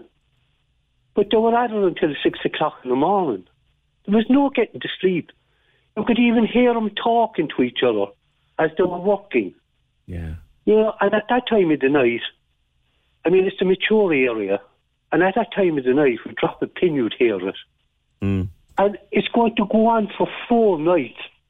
Because when I went out, and I was never notified, well, people in my house were never notified. I didn't know about anybody else on Cathedral Road or the other avenues off it. But they just didn't seem to care. I mean, isn't there noise pollution legislation like that? You can't be doing things like that between 10 o'clock at night and 6 o'clock in the morning. Yeah. What about the point, Brian, that where you are would have caused, if the road was in bad condition and you started doing road works early in the morning, you'd have had mayhem. And the doing road works during the night is much better for the movement of traffic. They tarmacked the road about a month ago, and it was done during the day. Mm. And they had a one-way system in operation, you know? Yeah. You go down one way, and the traffic that's coming up would have to wait until that amount of traffic was passed, and they could come up. And while it was a bit inconvenienced, but at least traffic was flowing. I mean, now the schools are off. The Cathedral Road is not a very busy road after 8 o'clock in the morning. Fair point. Yeah. They could have done it then. I mean, how could you get to sleep with jackhammers and consoles and fellas shouting, bring up that shovel or whatever he was looking for? Mm. I mean, you hear it. I mean, surely the council should have known this. And why weren't we informed of it? And it's supposed to go on for 4 nights. Mm. Tuesday to Friday. Mm. No, I mean, why weren't the council informed us of these things? They said they told people on Cathedral Road. But I mean, if you're living in one of the terraces off Cathedral Road. Selling a little or a lot? Shopify helps you do your thing however you cha-ching. Shopify is the global commerce platform that helps you sell at every stage of your business. From the launch your online shop stage to the first real-life store stage, all the way to the did we just hit a million orders stage. Shopify is there to help you grow. Shopify helps you turn browsers into buyers with the internet's best converting checkout. 36% better on average compared to other leading commerce platforms. Because businesses that grow, grow with Shopify. Get a $1 per month trial period at shopify.com/work. Shopify.com/work. Hey, it's Ryan Reynolds, and I'm here with Keith, co-star of my upcoming film, If, only in theaters May 17th. Do you want to tell people the big news? All right, I'll do it. Sign up now and you'll get unlimited for $15 a month and 6 months of Paramount Plus Essential Plan on us. MintMobile.com/switch. Upfront payment of $45 equivalent to $15 per month. Unlimited over 40 gigabytes per month. Face lower speeds. Videos at 480p. Active Mint customers by 531.24 get 6 months of Paramount Plus Essential Plan. Auto renews after 6 months. Offer ends May 31st, 2024. Separate Paramount Plus registration required. Terms and conditions apply if rated PG. There's never been a faster or easier way to start your weight loss journey than with PlushCare. PlushCare accepts most insurance plans and gives you online access to board-certified physicians who can prescribe FDA-approved weight loss medications like Wegovy and Zepbound for those who qualify. Take charge of your health and speak with a board-certified physician about a weight loss plan that's right for you. Get started today at plushcare.com/weight-loss. That's plushcare.com/weight-loss. plushcare.com/weight-loss. You can still hear it. I mean, you're still next to Cathedral Road. They can't go around to every house, can they, Brian? They can what? They can't go around to every house. And the terraces that are off, why not? You get these fellas like who deliver pizzas and pizza leaflets and all the other leaflets. But like, what difference would it have made to you, for example, if someone went and knocked on your door a week or two ago and said, look, we're going to have to do some work there late at night, it might be a bit noisy. What difference would it have made to you? Well, first of all, I would have notification and I would have known about it, and that would have been the courteous thing to do, but they didn't. Yeah. They just went ahead and they just didn't seem to care, you know what I mean? That, we have the right to do it and that's it kind of stuff, and bugger off and don't deny us, you know? Yeah. I mean, why couldn't it be done on a Sunday? I mean, Sunday is a very quiet day on Cathedral Road. Cost you an absolute fortune in Sunday premiums there, wouldn't it? Well, they were on premiums last night, weren't they? That's true too. That's true too. Yeah. So, I mean, the amount of money that they would have to pay would be the same, but it would be less inconvenient. Like, and we would have got a good night's sleep, which is kind of important, particularly to people of my age. You know, at the moment, I need my sleep, you know what I mean? All right. And it's going on all night. Like, I mean, why did the council allow them to do it? You know, at that time, surely does. I mean, if they tarmacked the road a month ago, when they did a section of it, why didn't they cut out the manhole? Maybe the tarmac, and I don't know this, but maybe the tarmac was a temporary fix, because you often see that where they do tarmac a road, and then a couple of weeks later they put down a proper surface on it. Yeah, well, I mean, they had to take up. They had to cut out the tarmac that was there and take out the manhole and put some pads underneath the manhole so they could set it down so that to be level with the tarmac that is there. Why couldn't they do that? And then they filter in with tarmac again. Yeah, it's a fair point. It's a fair point, Brian. Thank you. Roadworks, some people say, Aidan, for example, would believe that roadworks should be done at night or at least off-peak so that peak traffic, like he was yesterday trying to get home to Carrigtwohill, that he can get home without having to stop and watch a fella shoveling tarmac into a hole. That's Aidan's belief. But Brian is not happy at all. He lost a night's sleep because they're doing some late-night roadworks up around the Cathedral Road area. Thank you both. 0818 96 96 96. Just came home from holidays to Ballincollig. The town looks fantastic. We'd been in Rome, which could do with the Ballincollig tidy towns. It's a dirty, filthy city once you leave the tourist areas. So well done to Ballincollig tidy towns. They always pick up bags for me every year when I weed the estate, the beds in the estate, and it's much appreciated, says Janet. There's actually a couple more comments in on the tidy towns thing. John's one, for example, as long as you people like them cleaning up, it'll keep happening. It's the council's job to collect the rubbish. I don't know where you're coming from there, John. Tidy Towns is as old as myself, and they volunteer to keep their areas clean. They're local people who are proud of their area, and they give a couple of hours of their time to clean it up and make it nice. Hi. If everyone cleared outside their own property, there would be more time to clean other places. A few years ago, my mother was sweeping outside her wall, and she was told that she's doing someone out of a job. I think she's the only one on her street who's still doing it, says Anne.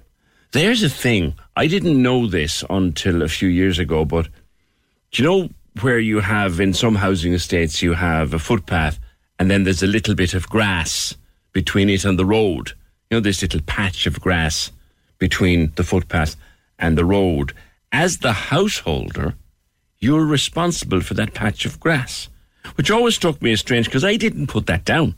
That's not grass I set or seeded when I bought the house. It was just always there. But I am apparently responsible for it. I don't mind it. It takes about 30 seconds with the lawnmower. But, stop. I shouldn't be talking about lawnmowers. Oh, God, no, I'll have that crowd onto me. The no more people will be on to me. 0818 96 96 96. Well, fire to the rain, Cork's 96 FM. 0818 96 96 96. John says on these cards, these shopping centre gift cards that devalued themselves after a year. John says, why would you keep a card for 13 months? You deserve to have it devalued if it's not used by then. Really, John? Really? You deserve to have it devalued if you haven't spent it by then? John, if I put 100 quid into an envelope for you and you put it away and come back to it in 10 years' time, when we're both older and greyer, it'll still be 100 quid. It's cash. You bought the card with cash. It shouldn't deteriorate at all, as far as I'm concerned. But thank you. Join the conversation.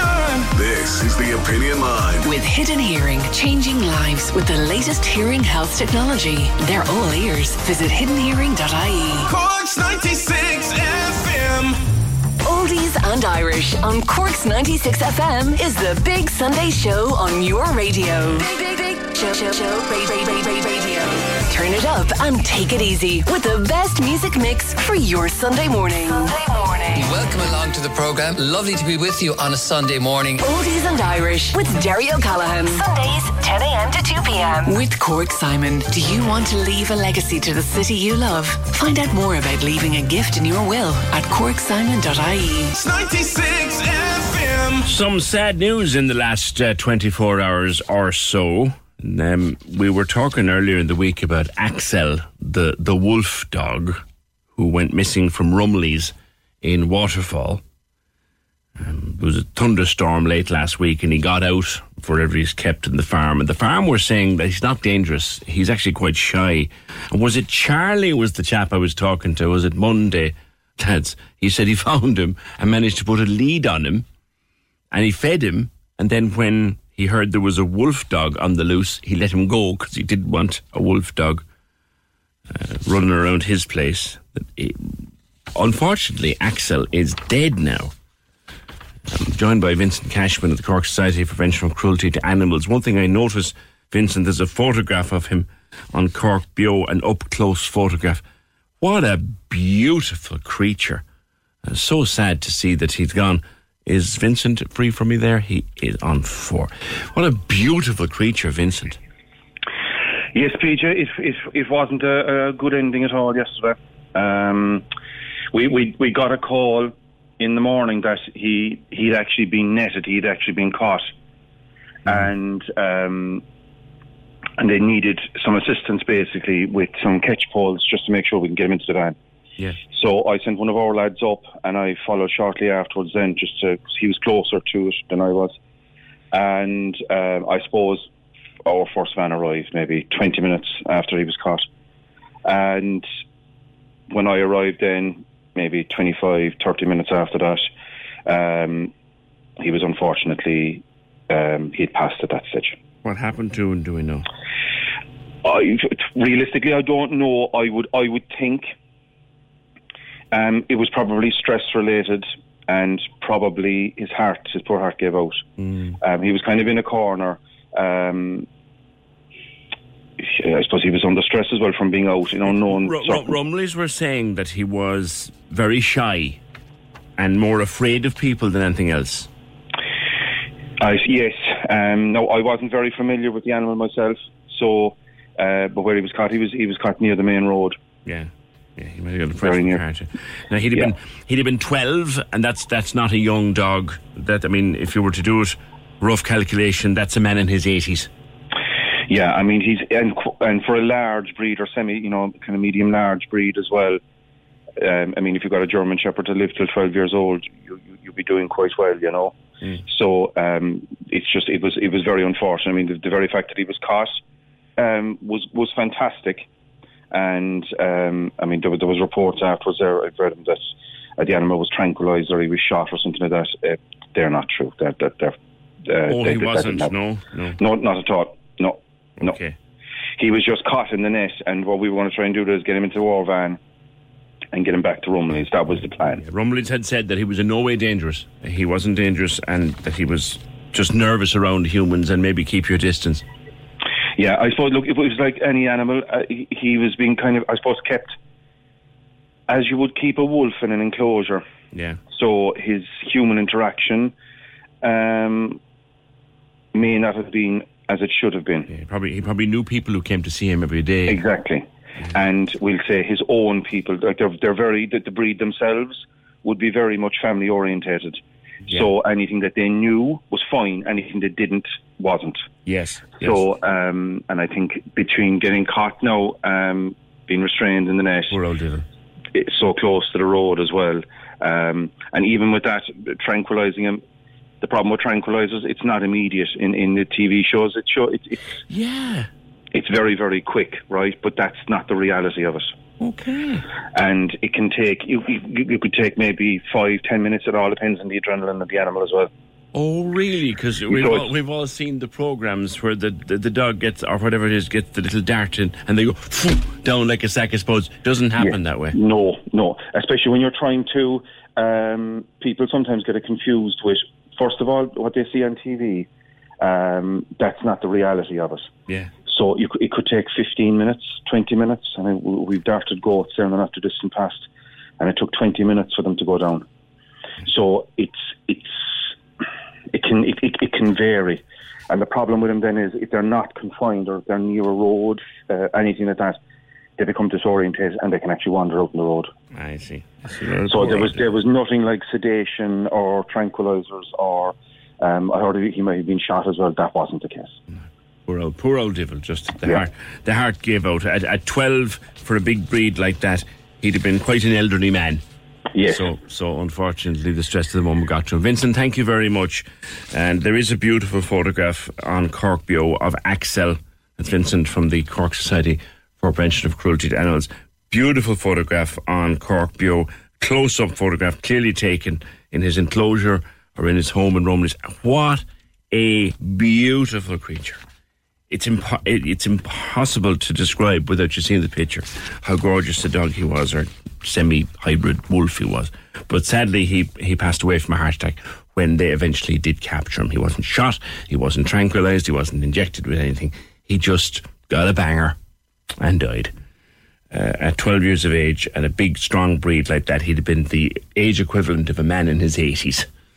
So you can just imagine what that would have been like. 0818 96 96 96. Councillor Joe Kavanagh has called the opinion line. Joe, you're annoyed with someone who, when it comes to the IBAL results from yesterday, we were covering them yesterday. Good morning. Good morning, PJ. Yes, look, I was out over the weekend and happened to be listening to the radio in my car. Next thing, this a national radio station, and basically they were talking about the eyeball results, and they were talking more on a national scale, and he made a reference to Cork. And he made a reference to Cork's north side being littered and city centre isn't too bad and this sort of stuff. Now, the first thing that... This was a presenter now, Joe, yeah? No, this was a guy from Eyeball. Oh, okay. A representative from Eyeball, right? I think it was Conor Horgan, as far as I know. But look, anyway, he was doing an interview, giving the results and all that kind of stuff, and basically the reasoning behind it and the good, the bad and the ugly of the results as such. So, look, the first thing that struck me, PJ, is that first and foremost, I'm on the Environment Committee inside, and I'm also involved in various litter awareness campaigns and so on, have been for many years. I'm a Tiny Towns activist. I'm a member. I go litter picking myself at Mayfield St. Luke's Tiny Towns every weekend. And look, what struck me, PJ, is that, I mean, there are so many people and organisations right across our city, and you alluded to yourself, doing fantastic work every single day of the week as part of a community organisation or a Tidy Towns organisation.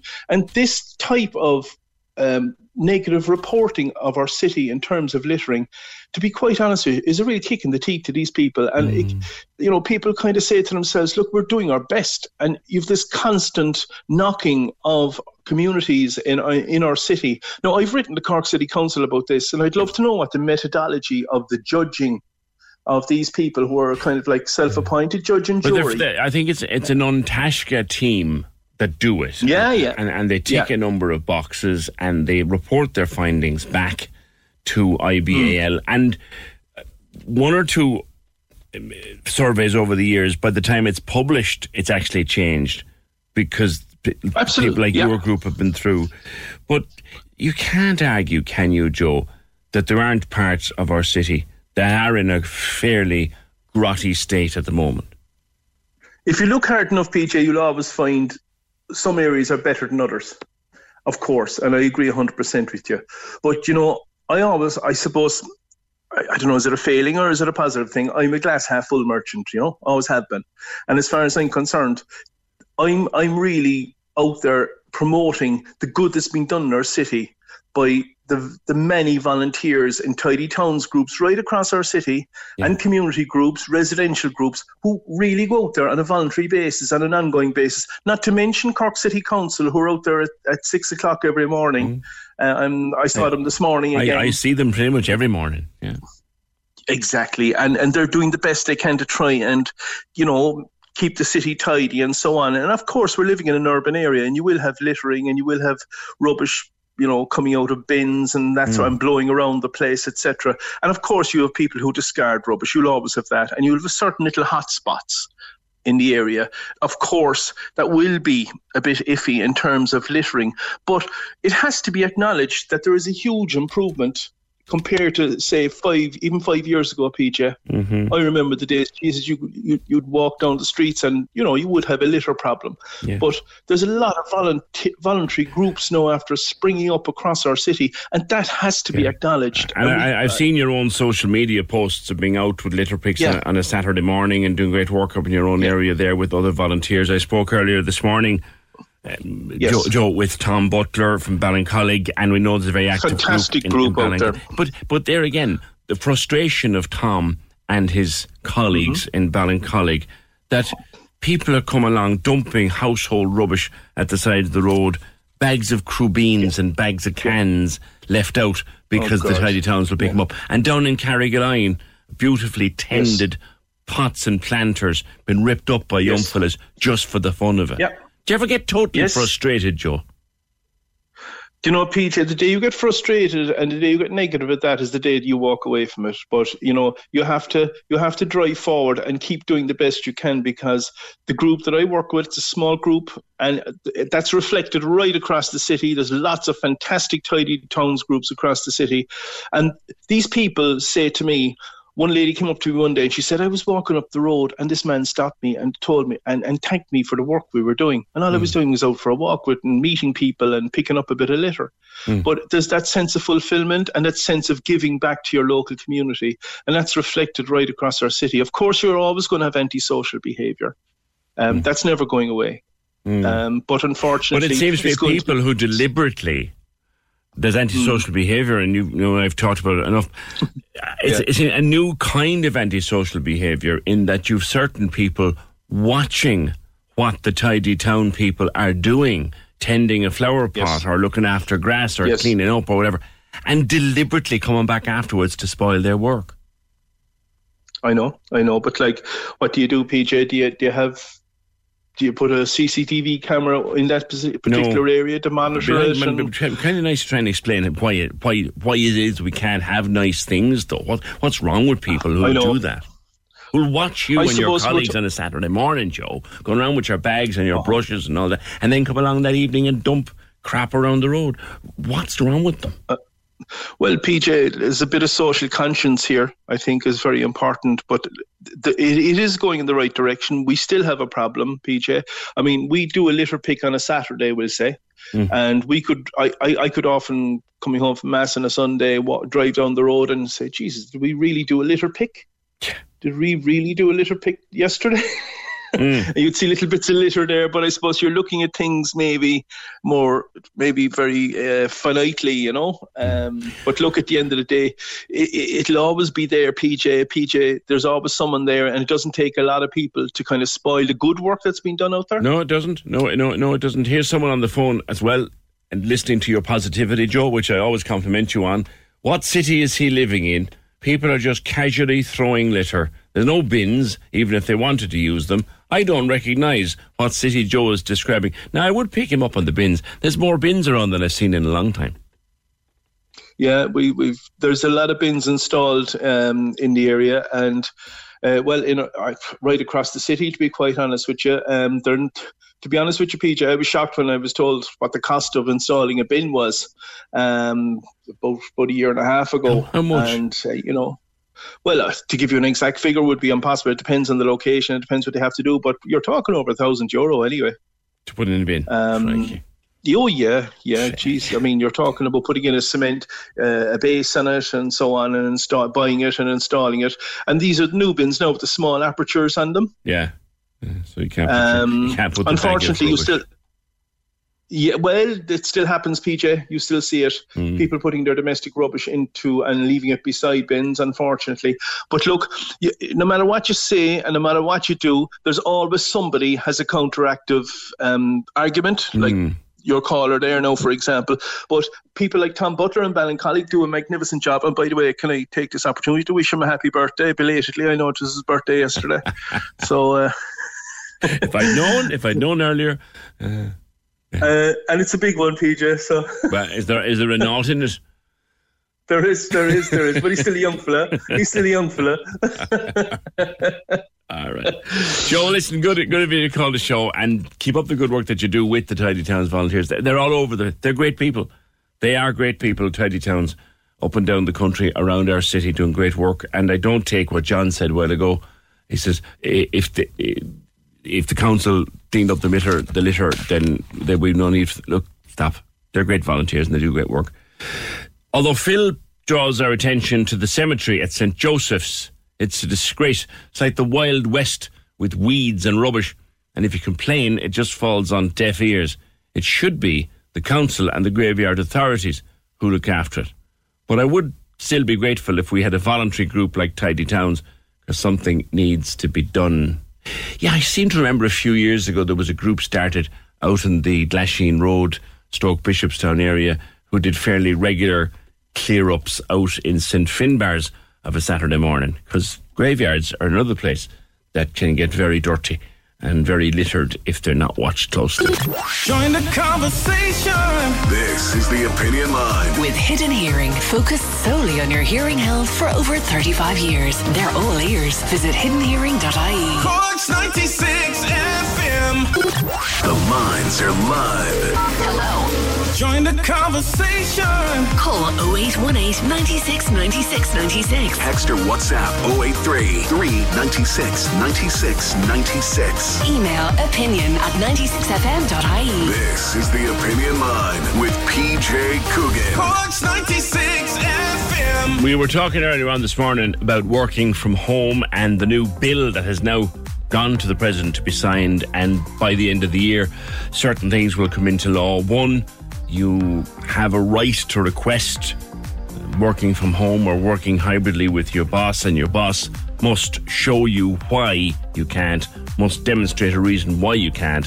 If they say you can't, it's got other things in it too. But that's the point that this person who rang us in said, it's very nice to hear this, that they're looking after everyone with the working from home, except for construction workers. We work 6 or 7 days a week. Some of us doing 12-hour shifts. We come home with less than $1,000 a week. We can't work from home. Thank you for that. 0818 96 96 96. The number. The text or WhatsApp is 083 396 96 96, and the email opinion@96fm.ie. Now, the match on Sunday, some extra trains have been announced, so we get a mention for that. There are no reservations for the first few trains to Dublin on Sunday.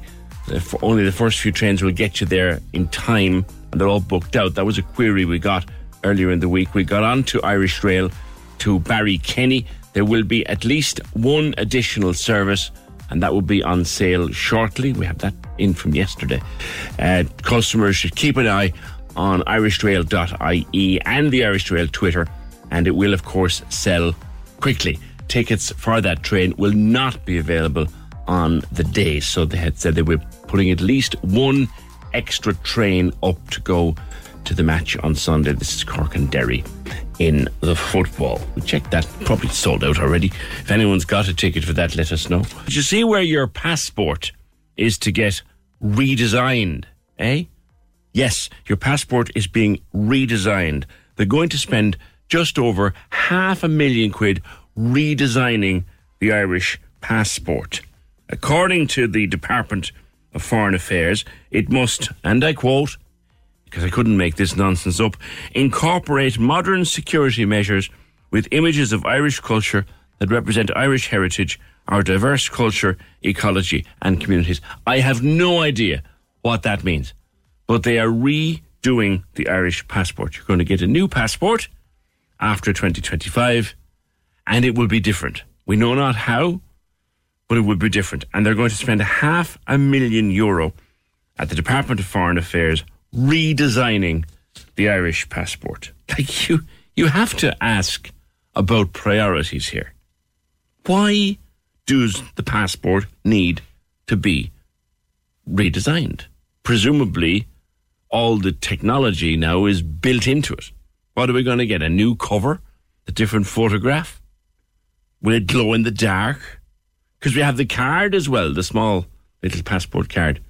So for £500,000 to redesign the Irish passport. I know that didn't the British update their passport a couple of years ago? They changed their passport after Brexit. At least they had the excuse of Brexit to supposedly fall back on. What excuse do we have? £500,000. And remember, it's our money. They're spending our money on giving us a new passport. Well, my one runs until, I don't know, 2028 or 2029, so it won't bother me for a while. On tidy towns, Councillor Mick Nugent wants IBAL, Irish Business Against Litter, to come back in before the Council Environment Committee to update us on their methodology and what they could do to assist local authorities in addressing littering in the city centre and communities. Okay? A lot of people unhappy with how do IBAL compile their report. Maybe if we just cleaned the place. Eyeball wouldn't have a whole lot to say because look how high on the list Mallow came. Second from the top. Something happening this weekend is the Trans Plus Pride Parade in Cork on the Grand Parade. We covered this last year. Last year, I think, might have been the first one. Louise O'Donnell is the co-founder of Trans Plus Pride. And in this month of all things Pride, Louise, your parade takes a centre stage at the weekend. Good morning to you. Good morning, PJ. Yeah, it's our second event, and you're right, you did give us good coverage last year. And this is the first year that we're actually going to march in a traditional kind of protest move. So we're quite excited for the event itself. It's a good way to celebrate with the community, and it's a good way to kind of, I suppose, give us an opportunity to gather and to demonstrate resilience against some of the harms perpetrated towards the community this year. Down on the Grand Parade, it's been a tough year for the trans community. There's a lot of transphobia and trans nastiness, I would prefer, rather than phobia, because I think phobia, I don't know about you, Louise, I don't like the word phobia. Phobia implies fear. There's no fear out there, but there is a lot of nastiness. There's a lot of anger, there's a lot of misunderstanding, and certainly what we've seen is, we gathered earlier in the year for a vigil to celebrate the life of Brianna Ghey, who was a girl in the UK who was stabbed to death in a park. And I suppose at that point, it was a kind of a watershed moment. It was the realisation that all of this violence, particularly online violence, can spill over into real life, and it is a fear that's very well founded. We know of at least 3 violent incidents in the city against trans folks this year, and really it is as a result of hate and as a result of organising against people who themselves are quite vulnerable. So I suppose it's the worst type of punching down when you see people hopping on the train and deciding that they want to discriminate against someone because of their identity. But it is something that unfortunately is getting a lot of platforming, and not to denigrate your own profession, PJ, but I suppose that the original Trans Pride came about last year in Cork because of our national broadcaster essentially facilitating days on end of so-called debate. And what we want to make clear is that people's identities are not up for debate. People can be who they want to be and have the right to respect, the right to freedom from violence, and the right to live their lives without getting hate from other communities who don't understand them. I'm sure that you people are asked a lot, Louise. Well, I don't actually have any difficulty with how you identify or how you live your life. It really makes no difference that it was to my life. But what is it? What, like, people ask, sometimes they ask a normal question, like, why do you feel the way you do, or why do you live the way you do? When did you start? Are they rational questions, or should we just ask nothing at all? Yeah. No, I think just about any trans person that I know will tell you that they're happy to field questions and to answer questions about their identity oftentimes, as long as it's done in good faith and with respect and at an appropriate time, I guess. You're not going to be in a situation where you're in a job interview and having to justify your gender or whatever. But yeah, I don't think people are closed off to discussion or to exploration, and people are oftentimes happy to educate. But I suppose what we should remember here is that the onus for pure respect should be on the person who's speaking with a trans person or somebody who's gender non-conforming. It is not the responsibility of somebody to educate you, and you should really kind of have a basic understanding of people's identities. So all people are looking for is a little bit of respect, a little bit of buy-in, I suppose, and a little bit of appreciation. I don't think anyone's closed off entirely to questions, but what we often see is people kind of dog whistling in common places. So they'll be in saying, I suppose we've seen it in the City Library in recent months, you know, people being subject to a lot of hate for giving books that are educational on the gender binary and people who don't conform to the gender binary. And what you're seeing there is people acting and equating gender nonconformity with things like pedophilia and grooming, and that's really harmful to the community. It's something that we've seen play out with LGBT people in the past, and it's where we really need to draw a line. So people's identities shouldn't be in question here. You might be able to ask a broad societal question about, let's say, gender and its traditional roles in society, but let's not go around claiming that people who are trans should be associated in any way with those kind of harmful claims. And I suppose what we've accidentally done is we've opened up a place for these opinions to be shared. And that really is where we kind of cross the line into hate speech. And I suppose that's what we want to see. We want to see the hate crime bill pass. We want to not have people continually perpetrating harms against trans folk. And we want people to be able to exist and live in society free from persecution, whether it be online or in person. A lot of people, it might be fair to say, I don't know whether you think it is or not, are afraid of the implications of the hate speech legislation, in that what some would say is, I don't hate anybody, but I want the freedom to ask questions or to say I don't approve. Okay. Yeah, well, what I would say is that you have plenty of freedom to speak your mind and to share your opinion. Where hate speech crosses the line is when you're doing things like inciting people to violence. You know, you have people gathering on the streets of Cork City with signage that, like I say, equates gender nonconformity with something like paedophilia. That is harmful language. It's going to lead to violence, and it should be unacceptable in this day and age. You have the right to protest, but you don't have the freedom from the consequences of your actions. And if you're going to go around and all you do is put out misinformation, then there should be consequences for those actions.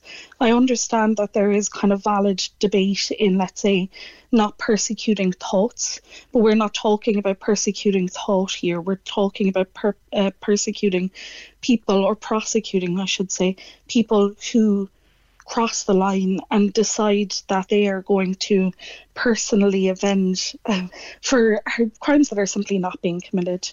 And I do feel quite sorry for those who kind of get caught up into conspiratorial thinking, who genuinely believe that, you know, gender nonconformity is some sort of new creation in society, who don't have a true understanding of the history of transgender and gender nonconforming people. But it isn't good enough. It's not good enough in this day and age that you can go around and claim really harmful things about the community and expect to be free from any consequences of that. Is it...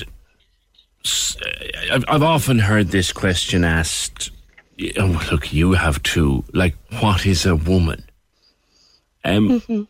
Is that an offensive question for people to be asking in a public space?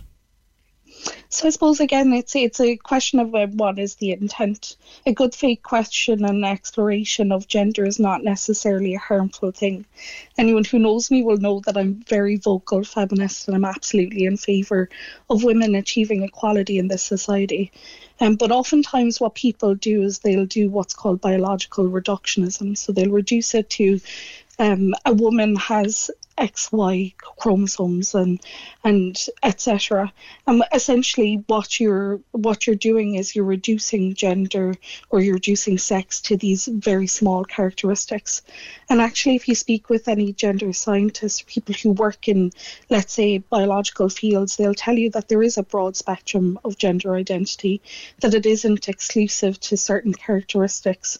And I suppose what is really harmful for things like trans exclusionary radical feminism, what we would call TERFs for short, yes, is that they are excluding people on the basis of not meeting these characteristics, when in fact what they're doing is they're excluding an awful lot more people than they think. They think they're excluding trans women, but if you're going to reduce womanhood to somebody who has a uterus, for example. There's plenty of women who don't. Or let's say somebody who has breasts, like there's plenty of people who don't, for many wide reasons. So let's not reduce it down to purely sex characteristics.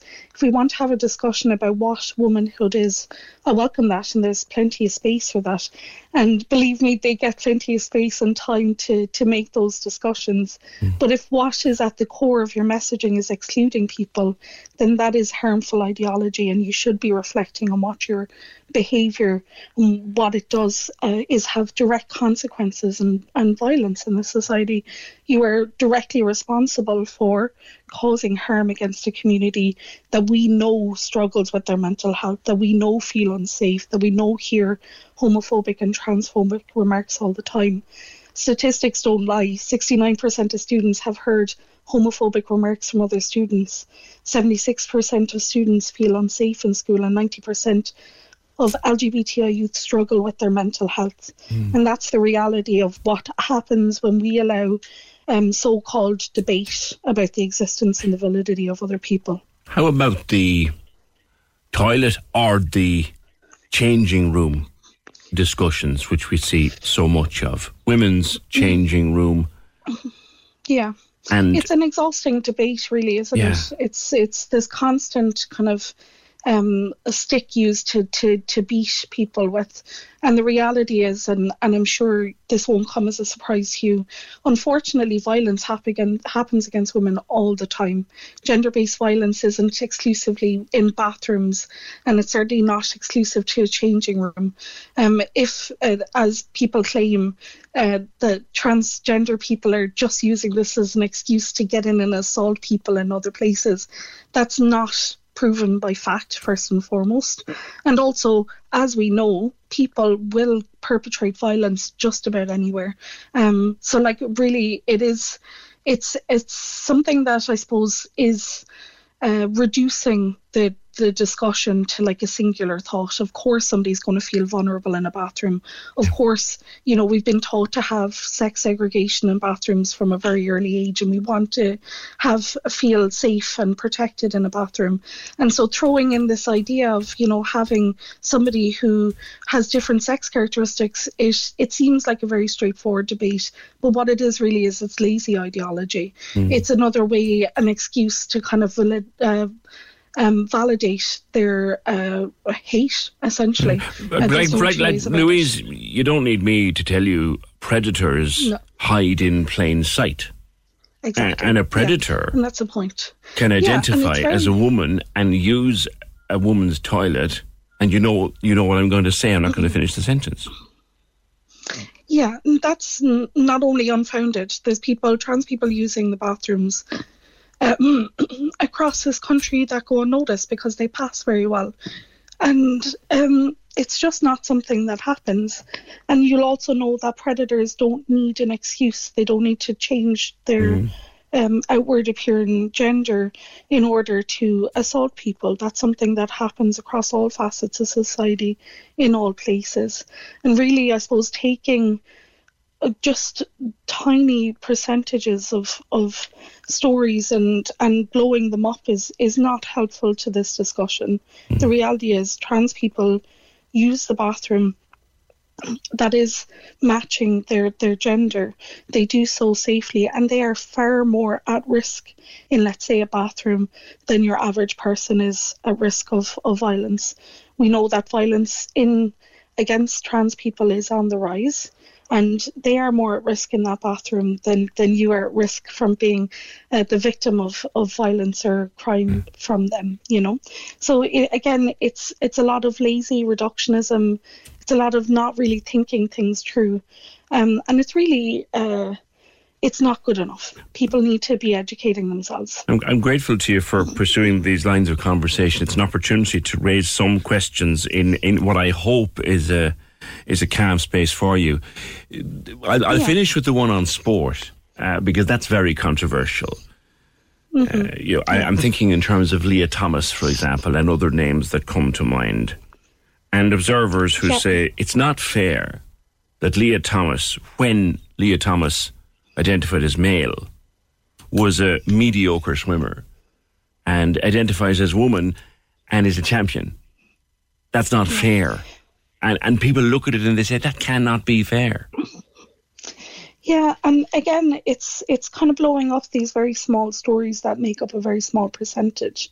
So first of all, again, that Belong To survey that I quoted earlier talked about the fact that most LGBT people feel unsafe in places like changing rooms. And the reality is that trans people rarely have the opportunity to excel and to exceed expectations within a particular sport. There's a very, very infinitesimal percentage of people who manage to become elite athletes. Even fewer of those become, let's say, at the top of their sport or achieve extraordinary achievements. And so I suppose what we want to be talking about really is that most of the people who are trans, who are coming up through sports today, will have gone through transition earlier in their lives, and therefore won't have those same kind of sex-based advantages that, let's say, somebody like Leah Thomas who might transition later in life will have. It's not really a particularly valid thing to say that somebody who, for example, went on blockers and has been taking hormone replacement therapy as a teenager, they will not have any of those same advantages that people claim, the strength or the ability to build muscle. We also know of very real people who are elite athletes who have biological advantages. And if you're talking about swimming, let's talk about Michael Phelps, and we know that he has a particular exactly. He has a particular disorder that makes it so that his joints, he's able to build up strength in swimming a little bit easier, and he's able to stretch out. So we don't go this person shouldn't be able to participate in their sport. We say, wow, he got amazing advantages and look at what he's done with it. And that's really what we need to be talking about. I have two last ones for you, Louise. One is the details of your event on Saturday, which I'll ask you to finish with. But and you've acknowledged it yourself, the trans community is a tiny section of society.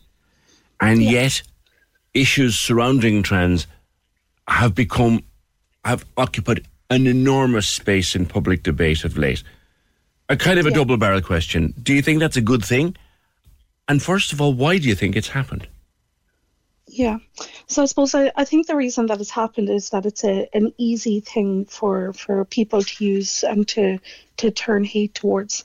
I mean, I know I'm relatively young, but I'm sure, PJ, you recall the days of debating around homosexuality decriminalisation that happened in the same year. 30 years ago this year. Exactly, yeah. So the same year that I was born, we did criminalise homosexuality. And I'm sure you'll recall some of the debate around that was of a similar nature, comparing homosexuality to perversity. I remember being told they'll be jumping out from behind trees. I do. Yeah. And you know what? It hasn't come to pass.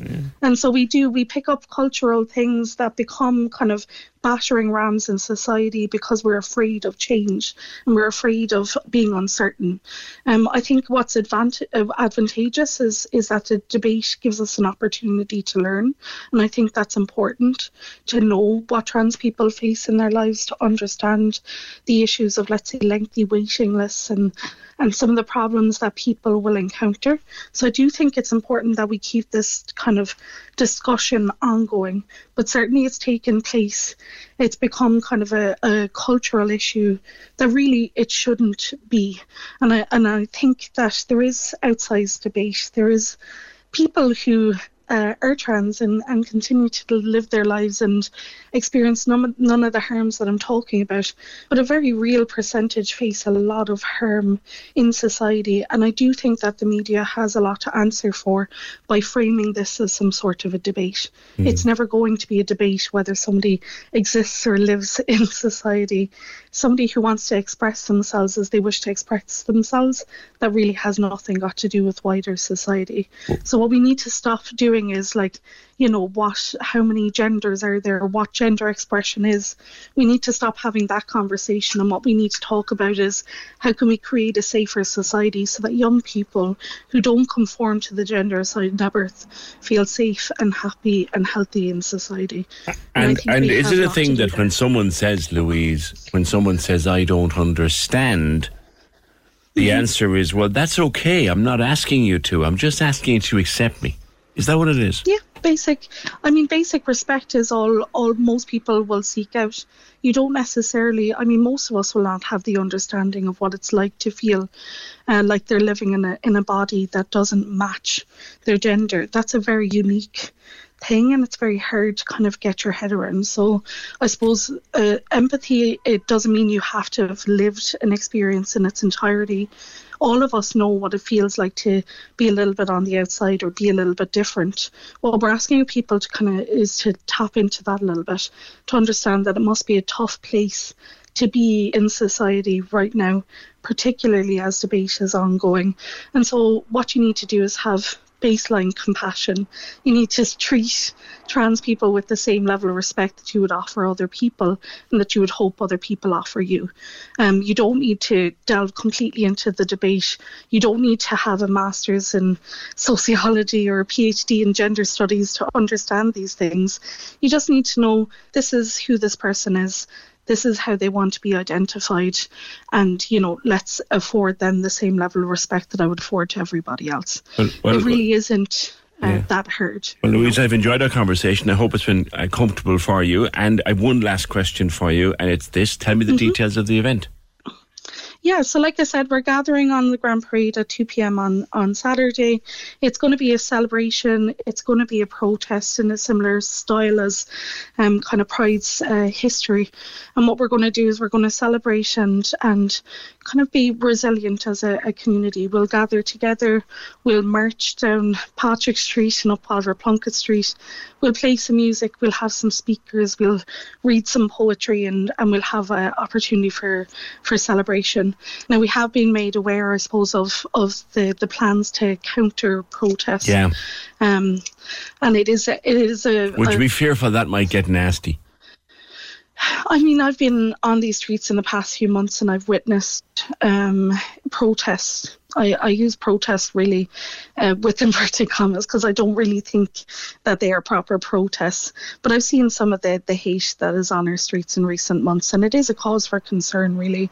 I suppose, unfortunately, like I said, people who are vulnerable get picked up by these communities, and they'll start kind of believing that the only answer to this is to in some way fight. So it's always going to be a cause for concern. But what I also know is that there is a huge community that welcomes trans folk in this city, and we've been on to many different groups talking about the importance of attending. And what I'd ask is, you know, if you are an ally of the trans community, regardless of where you fit in, if you are an LGBT person, please do come along, offer your support, be on those front lines with that counter protest if you can, because what we want to do is we want to create a space in which particularly trans young people can be safe and feel comfortable. So I think we have organised a nice event that demonstrates resilience, an event that's going to be a protest in all the traditional forms that it is. But I do think it's important that people show up and offer their support, because that's really what this community needs now more than ever. Okay, Louise, a pleasure speaking with you. Saturday afternoon, Trans Plus Pride on the Grand Parade. Thank you, Louise O'Donnell, one of the founders of Trans Plus Pride. I hope that conversation went on longer than we had scheduled it for, because it became a very engaging one, and I hope that it has enlightened some people in the last 15-20 minutes or so. Thank you, Louise. The most likely thing to happen if people think they can challenge trans people in bathrooms is cis women being abused for not looking typically female. Let people pee in peace, says Sinead. Superb speaker there, PJ. Well done, Louise, for being the voice for trans and LGBTQ plus people across Cork And that is from Sean. Join the conversation. This is the Opinion Line. With Hidden Hearing, changing lives with the latest hearing health technology. They're all ears. Visit hiddenhearing.ie. Corks 96 FM. Hi, is that Aoife Teagan? Yeah, it is. Are you sitting down, Aoife? I am. I'm sitting down, yeah. Aoife? Yeah. You're going to Ibiza!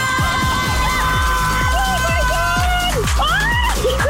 Thank God you told me to sit down. I'm literally shaking right now. Oh, Aoife, what a Monday! Yeah, I've never won anything like this before. Thank you so much, guys. Oh my God! Just watch me dance. Congratulations to Aoife Teagan, who's off to enjoy the ultimate party week in Ibiza. Now, stay listening for your next big way to win, only on Cork's 96 FM. Opinion Line with PJ Coogan. Corks 96 FM. Yeah, Kevin says that was a great contributor, very knowledgeable on these matters. Yeah, indeed. PJ, I got three tickets for the match. Upper Devon stand, 40 quid for 2 matches. Going to be a great game of football. Come on, the Rebels. That's Pa from Ballincollig. Yeah, it will be some afternoon. It is Sunday, isn't it? Yeah, some afternoon. We've got Cork and Derry, followed by Dublin and Mayo. Like, that's one to sit down and enjoy for the few hours, isn't it? 0818 96 96 96. We've been getting some emails from residents in a council estate in East Cork, which have given cause for concern. I will come back to those, but we're about an hour and a bit away. Well, yeah, about an hour and 40 minutes away from the start of the Oireachtas Committee meeting, the first of 2, where RTE have been asked to come in to try to explain what's going on with or has been going on with Ryan Tubridy's wages. We got the statement yesterday evening from the authorities at RTE saying that this money that was being pushed around, 325,000 quid over a period of a number of years, that the only person who had sight and had the signing off power for the final agreements in those cases was the Director General, D. Forbes. Now, I, for one, don't believe that. Nobody works in that kind of isolation in a large body of people. Nobody, I mean, if they're trying to get us to believe that only D. Forbes and nobody but D. Forbes had the first notion of this moving of money around and how it was being done and invoices here and strange transactions there, I don't believe it. It's in the statement, but I don't believe it. Someone had to know.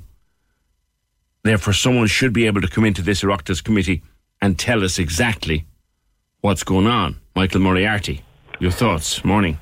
PJ, exactly. I think you have hit the nail on the head there, and I hope the members of the committee will make that point very forcibly to anybody who comes, any senior member of senior management of RTE, because as you rightly said, particularly with any large organisation, there is no one person who can negotiate, approve, process and issue the payment alone. It has to be done in conjunction with various entities.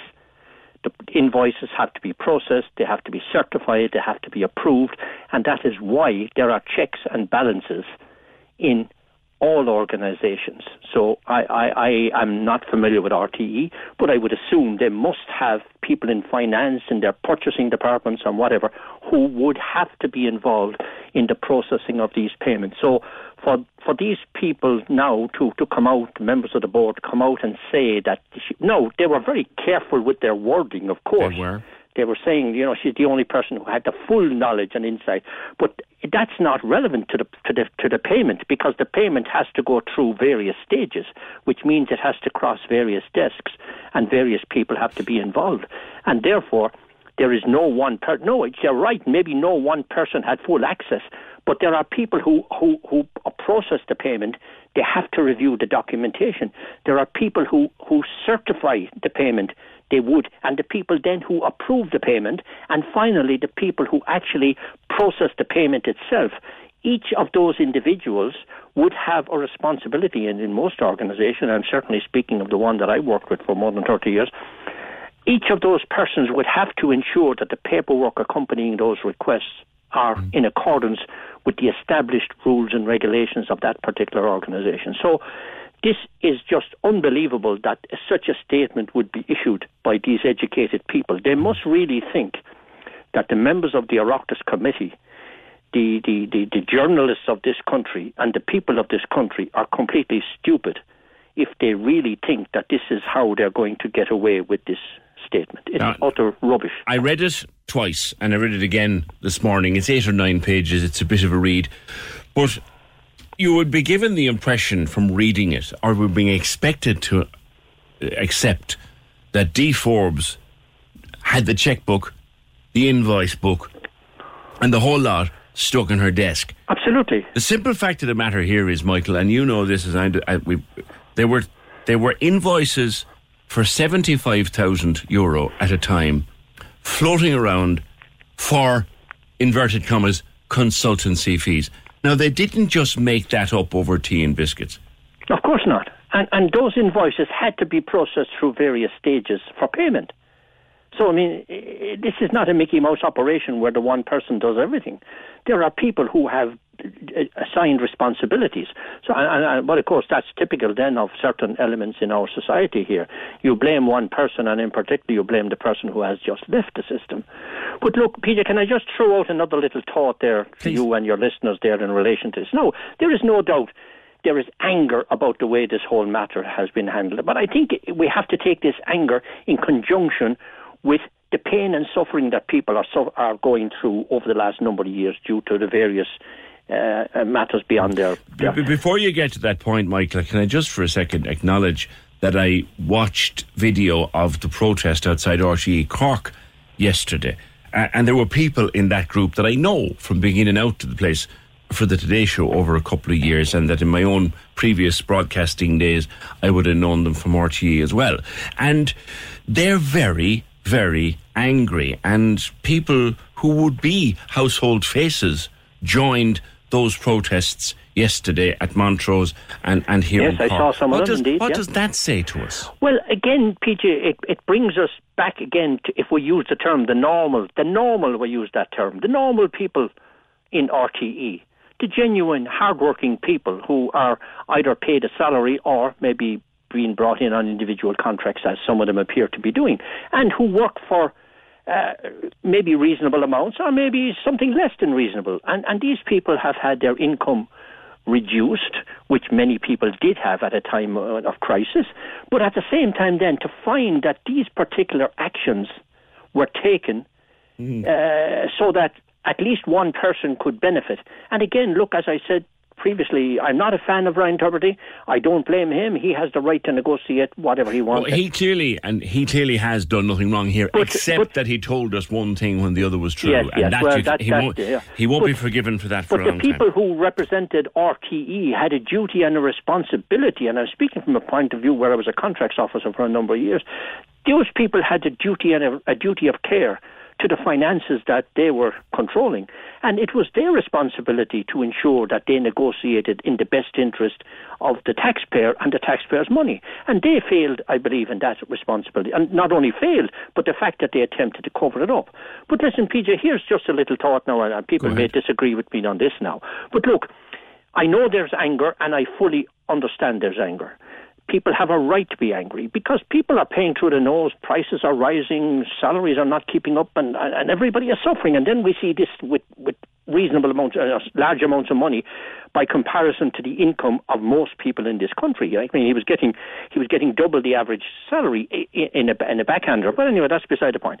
But PJ, in the overall context of the problems of this country now, we really are focusing a lot of attention on what would be a relatively a minor matter, because look, we must also remember the other problems that the people of this country are facing, and you know them every day, but let's go through a few of them.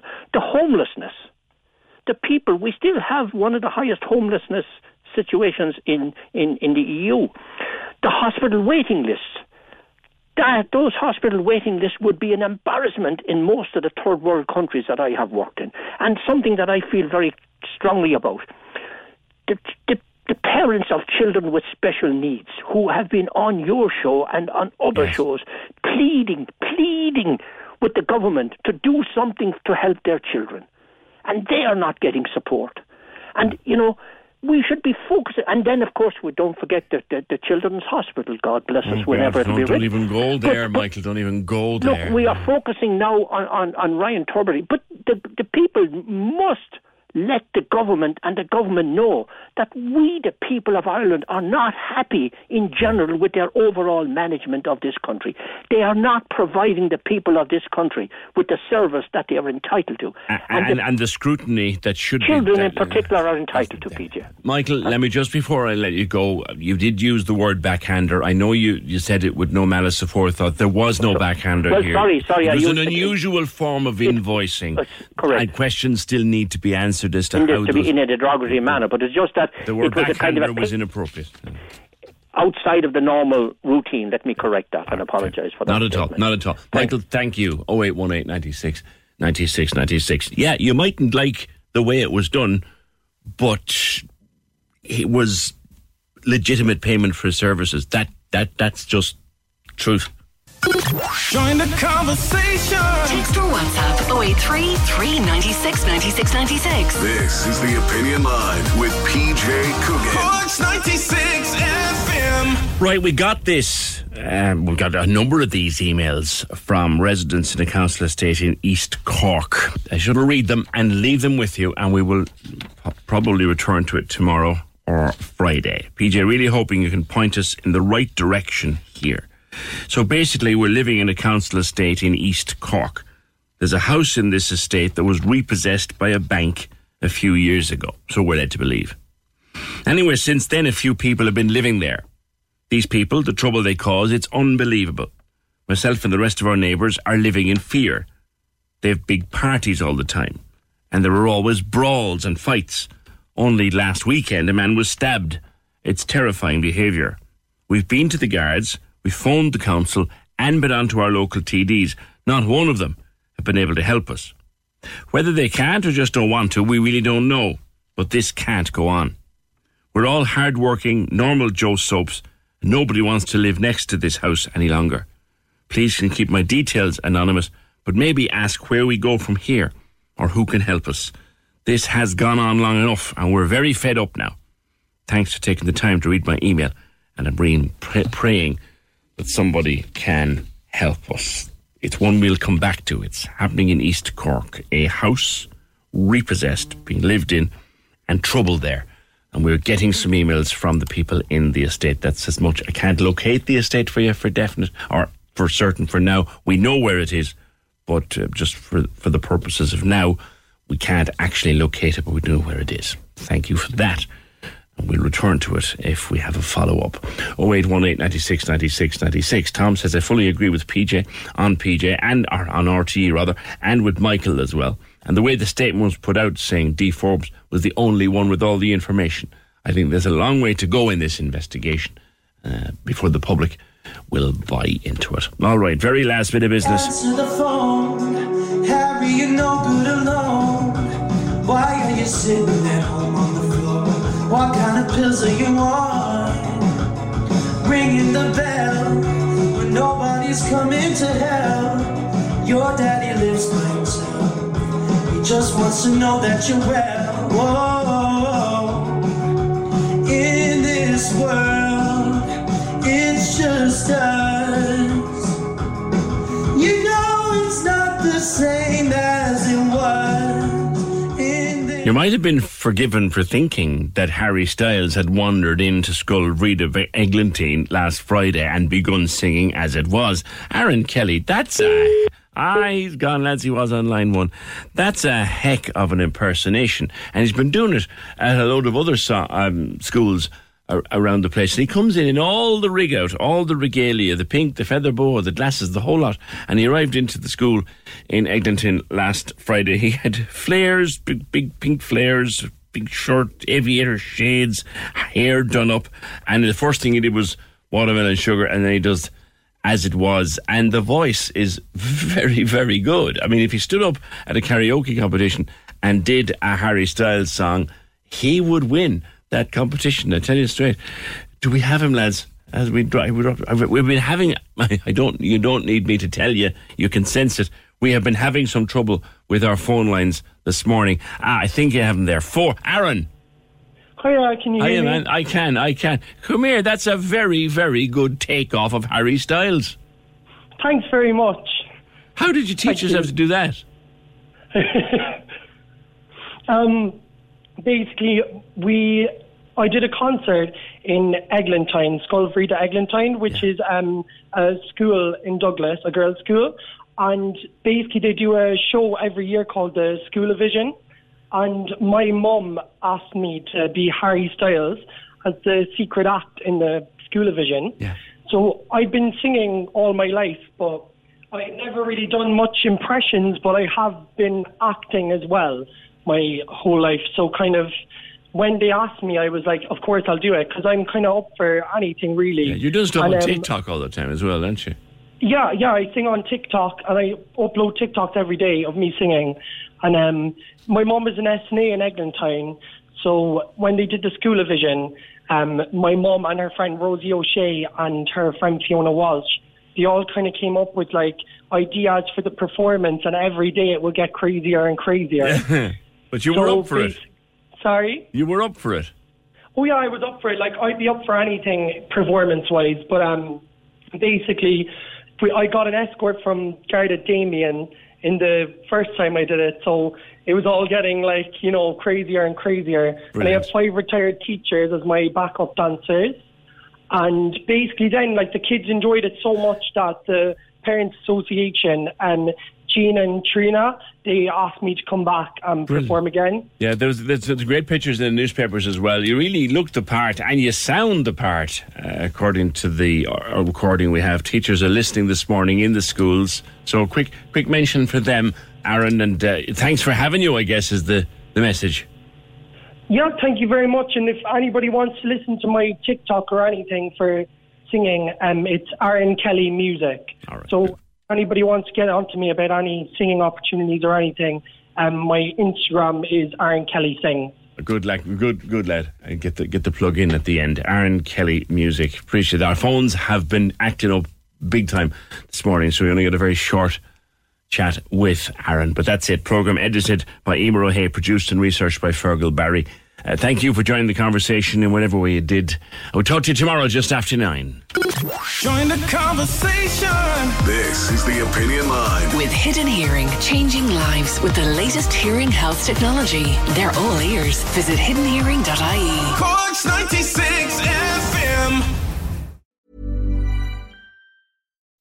When you make decisions for your company, you look for the no-brainers. If you have a lot of mailing to do, Stamps.com is the ultimate no-brainer. Use the Stamps.com mobile app to mail everything you need to keep your business running with up to 89% off USPS and UPS. Make the same no-brainer decision as over 1 million other businesses with Stamps.com. Use code PROGRAM for a special offer. That's Stamps.com, code PROGRAM.